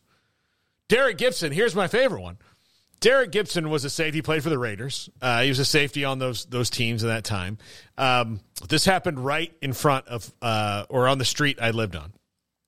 They did the police department did a sting of prostitutes because there was an area like a couple streets down from the university that, you know, they kind of had a problem. And so they did a sting, and you could always tell when they were doing a sting because the women got a lot cleaner, like they'd showered. And Derek Gibson stopped at the light. He rolled down the window. He threw a $5 bill on the dashboard. He goes, "What do I get for $5?" Got arrested. Oh, and well. I think he was probably kidding. But again, like when you roll into a sting, you roll into a sting. So another dumb one. A lot of wrong places, wrong times rolling around Tallahassee, I suppose. Yeah, that one. That was where, but we always knew, living in the house for 2 years like we did, like, oh, there's something going on there. There's one, like 10 times as many, and they've all had a bath recently. So this is not normal. When we come back, the top five locations for Cam Ward. This is 365 Sports. Texas Farm Bureau Insurance has been proudly serving Texans across the state for over 60 years. Call 254-772-8090 to find an agent who will provide a free review of your auto, home, and life coverage. Boozers is the wedding ring store and more. If you're ready to get engaged or already married and want to upgrade your wife's ring for a special anniversary, Boozers is the place to go. With the largest selection of premier quality diamond engagement rings and wedding rings in Central Texas. They have 7 cases with over 300 styles of rings from top designers like Natalie Kay. Choose from yellow, white, or rose gold, plus beautiful top quality loose diamonds. With an in-house jewelry, they can also custom make anything you want. Bring in a picture or drawing and let Boozers Boozers create your one-of-a-kind pendant or ring. They can even use some of your old gold and diamond jewelry to create something new. At Boozers, you'll find a great selection of quality timepieces, and Boozers is the place for expert watch maintenance and repairs, too. They specialize in expert Rolex watch repair for fine jewelry, watches, custom work, and more. Go to Boozers on Valley Mills and Lake Air Drive in Waco. Boozers, the wedding ring store and more. It's time for Paul Catalina's Top 5. Brought to you by Texas Beef House. Where's the best beef in Texas? Your house when you order from Texas Beef House. Unleash the flavor of Texas-raised Wagyu. From our pasture to your plate, TexasBeefHouse.com. Top 5 best fits for Cam Ward, the number 1 quarterback in the portal by most metrics. Wazoo's former signal caller is out there, going to get paid and paid big. These are 5 places that could use him, and that might be the best fits. In one that it would be a jump for them, but it would help them, remain competitive, and it was the biggest thing about their team that was inconsistent this year. Number 5, Miami. Look, if you're going to start throwing some portal money around, throw it at somebody who's definitely going to produce.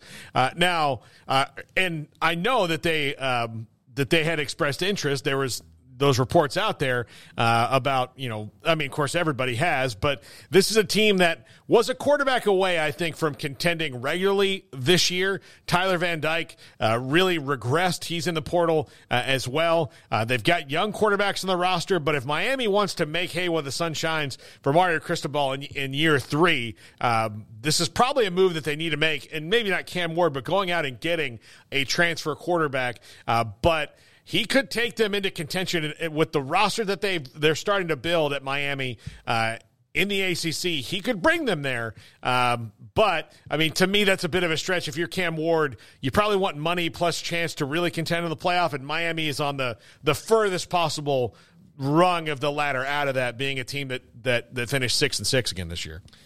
Yeah, if they're throwing around money, then you at least entertain the idea of going to South Beach. I don't know Cam Ward or his motivations, his interests. For some guys, that would be a pull. For some guys, that would be a reason to not go and go somewhere else where it's a bit more maybe of a college town, or it's on the West Coast, or whatever people's desires are. But they are in need of a quarterback.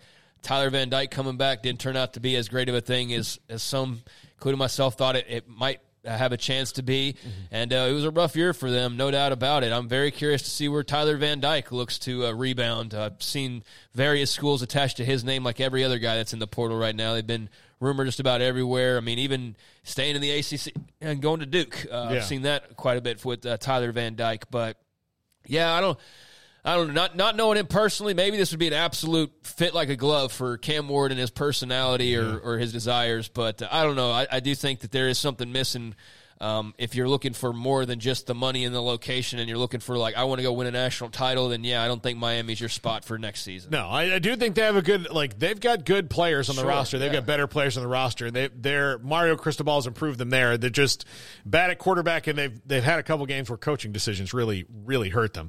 Number 4, LSU. Look, it's right now it's Garrett Nussmeier or bust, and Mike Scarborough just came on and said that maybe they get somebody who would be more of a depth piece as opposed to that for Garrett Nussmeier. But I don't know, man. If he wants to come there, I think you've got to consider him, especially given how good they've been at the skill positions, even losing what they're losing. They're losing Neighbors and Thomas, but I don't think that's going to, I don't think it's going to slow down their wide receivers and what they've done with that position for a while, Garrett. But I think this is this might not be where they may not be interested, and Brian Kelly might not be kind of out on this and more concerned about fixing that defense. But to me, given his skill set and what you just had, I think it works. It would, and the track record LSU has had with getting like you mentioned, getting the quarterbacks out of the portal, I think it would be good. He would have the offensive line to work with. I just don't know. Like Craig mentioned a while ago with Miami, at this point, if you're Cam Ward, you've got to go somewhere to win a championship, right? Other than getting money, if you're going to stay in college, to me, you want to go somewhere to where you can actually win a championship. And with LSU right now, I don't think they're close to winning a championship. I'd be a little apprehensive to go there. You would have the line, but you're going to a situation where you're more than likely going to have to win like the weight on your shoulders to win each week, and I don't necessarily know that he wants that at this point in his career. Yeah, I mean, I'm sure it's appetizing in a lot of different ways, but like you have to score 50 every week to win games, and it's also more crowded with Texas and Oklahoma now and there, so what does that all look like? I mean, he's not scared of competition. I'm sure he'd love to play in the SEC. He wouldn't be fearful of that in any way, but I mean, I will say too, like, I know LSU's produced receivers as well as anybody, but losing those two guys is still a pretty massive freaking loss. Like, I don't care who all you brought into the program. Like, and Brian Thomas, like, barely gets talked about in comparison to Neighbors, I feel like. And yet, I mean, that's going to be a hole even for LSU to have to fill next year. So, yeah, it's not as simple as just, oh, here's the next, Jefferson, here's the next Neighbors, here's the next Thomas. Like, those guys are probably there in some form or fashion, and there's always the portal as well. But, like, those are two pretty studly dudes you're going to be losing. Yeah, absolutely. I didn't want to diminish them, but you're right. Number 3, USC.